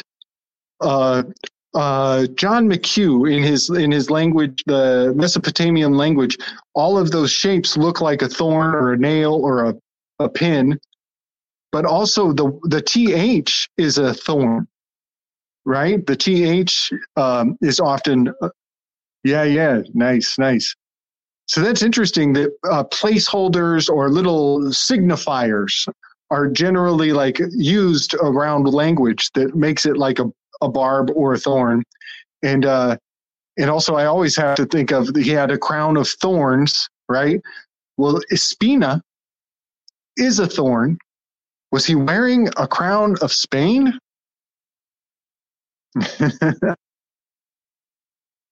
Espina, the Spanish word for thorn, right? Yeah, and it's actually like strangely Welsh, that thorn, that TH, that weird thorny TH traveled north eventually. And a lot of Europe's problems are because of Spain. Yeah, whatever happened there. Spain caused the ruin of a lot of shit. Man. You talk toxicity. So there's a toxicity. I mean, that's where the Jesuits originate. That's right, man. That his name isn't Ignatius Loyola. That's like a Latinized whatever. It's something like, it's like Ignacio Lopez or some shit. Motherfuckers. One of their they have the Jesuit which is one of Lopez, like a wolf. Lobos. Yeah. Lopez. Yeah, man. Wolf. Fauci. That's Jaws. Fauci just means Jaws. It doesn't mean Jaws of the Wolf. That would be like Fauci de Lupus or whatever. Okay. It's just Jaws. Fauci de Leon. So like Jaws of the Lion. Human Jaws are still called Fauci too. Yeah. Okay. Right. I always heard it like it's the Jaws of the Wolf. Yeah. No, I've heard people parroting that. You look at that. I'm like, his jaw couldn't even bite through an apple. He definitely looks like a mouth breathing Keebler elf. Well, let's not forget what happened when they released Jaws the movie. Jaws the movie wiped out the industries on the beaches, and then the billionaires could come in and buy up all that property. And guess what they did? They ran it again. They ran Jaws 1 and Jaws 2, and they killed the tourist industry so they could get all of that property, all of that. Global warming's going to raise the beach. And then Obama goes in and buys all the beach. Which is a scam because there's no insurance. There's no difference for beachfront property insurance. Yeah, banks wouldn't give you loans on those properties if there was any chance of like sea rise. Right. So yeah, they Come basically, on, dude. Come on. They know the best. They ain't going to be giving you fucking loans for whatever. Yeah, gentlemen, man. Let me get through the stuff that I want to. We're getting long in the tooth, Yeah, I know it's fun. It's fun. We got to do this. We got to make sure we keep doing these monthly. So one more detail before we walk away from Ignatius. Their family or the Jesuit crest is a kind of a scarecrow figure in a white garb. It looks like a knight with a weird long elongated beak. It's totally Jar Jar Binks. It's absolutely undeniably Jar Jar Binks if you look up the Jesuit crest. And that's a J to the B. They always even in that Dude, glad we right? got that one in there. Jesuits, they always love to like allegorize stuff that already exists. And I who could blame them? It's fun with storytelling. You can tell a story without naming names. Yeah, that's always been the MO of the priesthood and the system, for good and ill, because allegory can teach you the morals of a story better than telling, a mundane version of the story. That's fact. It's why, like I said, it's why I would kind of like the Lord of the Rings to be my Bible more than the regular Bible sometimes. So, okay, I'm going to keep us going. There's a few more things I want to get into. There's this character, Neptunus, and another one, Inca. These are some of the sea kings that are described in the Oralinda. Neptunus gets around to like, we'll talk about him more later, but he gets around to like Sidon and Lebanon and those areas. Inca just vanishes, if I'm not mistaken. Not reviewing the actual text right now, but there seems to be some implication there that Inca went and founded the Inca Empire in Mexico, potentially being insinuated in the Oralinda. So that detail is one that is a big hinge, because in the game of what ifs, if the Oralinda text is older than the 18th century and is in any way older than the alleged point of the discovery of the New World, then that could be a point in the column of where did the the white men come from that taught the ancient Mexicans the priesthood system. Because there is, you talk about this in Holy Sailors a lot, the natives themselves were talking about that their ancestors were foreigners to the land. They've got so many similarities with the Hebrews that it's, off the charts level similarities. That would be Terminalia. For anyone who wants the American gravy and the Phoenician or Etruscan stuff, that's Terminalia. But yeah, that's book 6. I'm still working on the audiobook with that one. It's a thick one. We're getting there though. So I just brought up here in the imagery too, the 18th century idealized portrait of the last Inca ruler, Atahualpa. So there's that Hul or Yule or Jewel phonetic in his name. Find interesting. We're going to see that again. And the ophiolatry is quite evident. Now, this isn't necessarily their own depiction of him, but look at if he really looked anything like this, or their rulers, really their priest kings looked anything like this, there's the solar symbolism. There's the twin serpents on the head. It's the whole nine in terms of this priestly garb. It looks like it could have come out of the old world, not the new world. But we'll have to blow through this a little bit. But I wanted to show this goddess of the ancient Mexicans, Maya Huel. She is a goddess of fertility, a goddess of alcohol. Maya, you gotta say it. Maya, come on, dude. Maya. Don't you hide. Don't you obfuscate and do this. Buddy. I got it all right here. Goddess Maya Huel, goddess of 400 No breasts. American would say Maya Huel. It would be Maya. Huel. So she's the goddess of 400 breasts, exactly like Diana or Artemis of Ephesus. Maya, that's the mother of Buddha and Mercury. Mira is the mother of Adonis. Mary is mother of Jesus, etc. This is the mother goddess of fertility and alcohol. So again, who else is a goddess of alcohol or a god of alcohol? That's your Bacchus, Liber Pater. Remember, the god and goddess are the same. The mother is the father. She's even a consort to Quetzalcoatl at one point in the mythos. I didn't include that in the description here on this slide, but that's in the mix. And you can see the cross like from just a distance looking at it. Like if I'm not looking at the detail, it looks like a cross in the middle of that sun. Yeah, and this is a modern, of course, this is a modern depiction, but still, solar symbolism is replete. Look at the rays coming off of her. I got something on the alcohol. If this is the Algol star, the star of Medusa, this could also signify this double terminated torrid meteor shower. One of which is expressed in Taurus and the other one by Perseus, where the Medusa's head is. So that double, and that is a very important constellation, especially in my mind right now. But notice that blackness in between, that little yoni negative space under the legs of that deity, almost as though to say that these green leaves going in two directions, they really do fulfill the double terminated torrid meteor showers in my mind. And that's agave. And agave is basically the same word as agape in Greek. Agape meaning love. This is a goddess of love and fertility, mind you. Now, when we say that these are god or goddesses of alcohol, that's connecting us to the many mythoses, like the flood mythos, where Noah or versions of Noah are, big drinkers, or they teach winemaking. So Maya Huel taught the creation of tequila out of mezcal is also the common. That's like tequila is just a mezcal made in tequila, but it's everywhere else. It's called mezcal, and that's going to have the root of Moses, Messi. Whoa. Didn't know that one. That's good. Yeah.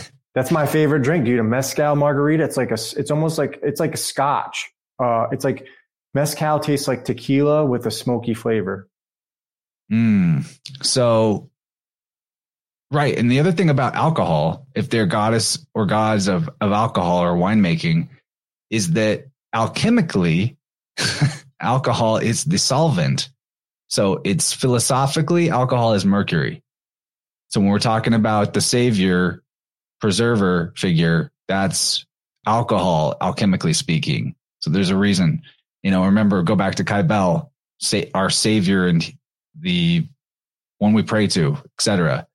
Now, in Kingsborough and Antiquities of Mexico, he observes the correspondence of dress and costume of the Mexicans and their sandals, resembling the garbs worn in the early ages of the Orient, and the penchant for ophiolatry amongst the Mexican priesthood. Now, here's an interesting point. The Aztec calendar is very different, allegedly, if the system that we have received, scholarly speaking, is how they did it. They had a cycle of 260 days. And so the same day in a solar year, 1 year later, would not correspond to the same day on the calendar and how they named things until 52 years had passed, in which case things would line up again.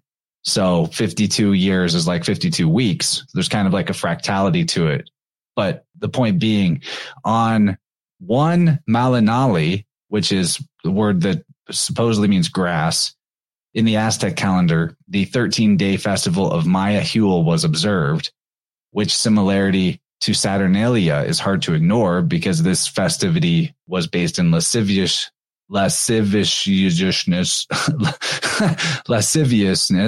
sorry, I butchered that word, excess, partying hard, that kind of thing. This is a Saturnalia type expression. But what is even more infinitely interesting is and why I even bring her up partially is because of the Huel or Wheel or Yule or Jewel phonetic in her name is a big part of it. But Malinal was the Nahua, the native woman who bore Cortez's child. And she was baptized and renamed Marina. So in that, the day of the festival of Maya Huel is named for a word that philologically, if you do the L to R swap, is Marina, which is Mary. I find that interesting, especially if Cortez is even fucking real. Like Cortez might be just another trickster god archetype, solar deity archetype, whose wife in that mythos is Marina, Mary. I don't know, man. I wasn't there. I don't trust it though. I got something between the lines, maybe, that they're cutting the alcohol with water. Cortez cut, Maria is the water, and often they would, and that's how you expand. That's how you turn water into wine. No. You don't have enough wine. Well, you add water and you're good to go. Not to mention, if her consort, this Mary figure, her consort is Cortez. Cor is the same phonetic as heart and courage. Lion, Leo attributes back to the goddess and her lion figure, the virgin and the lion. It's full circle here, even there with Cortez and his consort, who is allegedly a historical figure or what have you. So to me, this was like my slam dunk. I thought this was the coolest shit that I brought to the table tonight. The Maya Hewell weave. There's so much to it. I love it. I love that that we're gleaning the commonality of that word to alcohol. That's great. Makes me want a fucking margarita right now. I'm ready for one after 3-hour stream. Let's do it. There's other things we could bring up. I had a few more slides, but I think that this is an all right place to wrap it. I'm not feeling like we need to press through all the little details. 3 hours is a great spot. We can give some closing thoughts. I will post screenshots in the Telegram chat of the slides that I didn't, and I'll put the whole slideshow, the whole PowerPoint in there, just in case anyone's curious about some of those other weaves. But a lot of it you will be able to find if you go to Dylan's unfinished article, or like his abandoned research, as he put it. I'll link that in the chat too. A lot of the slides that I skipped were things that you're going to be able to find in there. So it's available. We're not giving up on Rachel. We kept you up all night. Good. Yeah.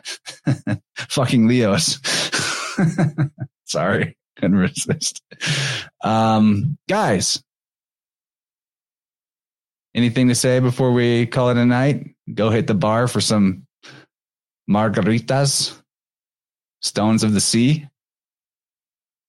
Not much to report back on right now. I did kick off a couple more videos on my channel.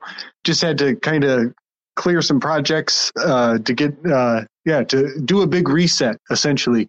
I put one out on 9/11, which was, I have such a foul mouth nowadays. I think 9/11 like really brought out my shadow, and I'm like, F-bomb, son of a muckety muck muck. Man, I got a foul mouth, but it's shadow work. It's shadow work. So if you come over, don't bring your pearls. So yeah, there's a couple new ones out, and just be ready for me to swear like a fucking sailor. Game. We need to keep this going, this Trinity.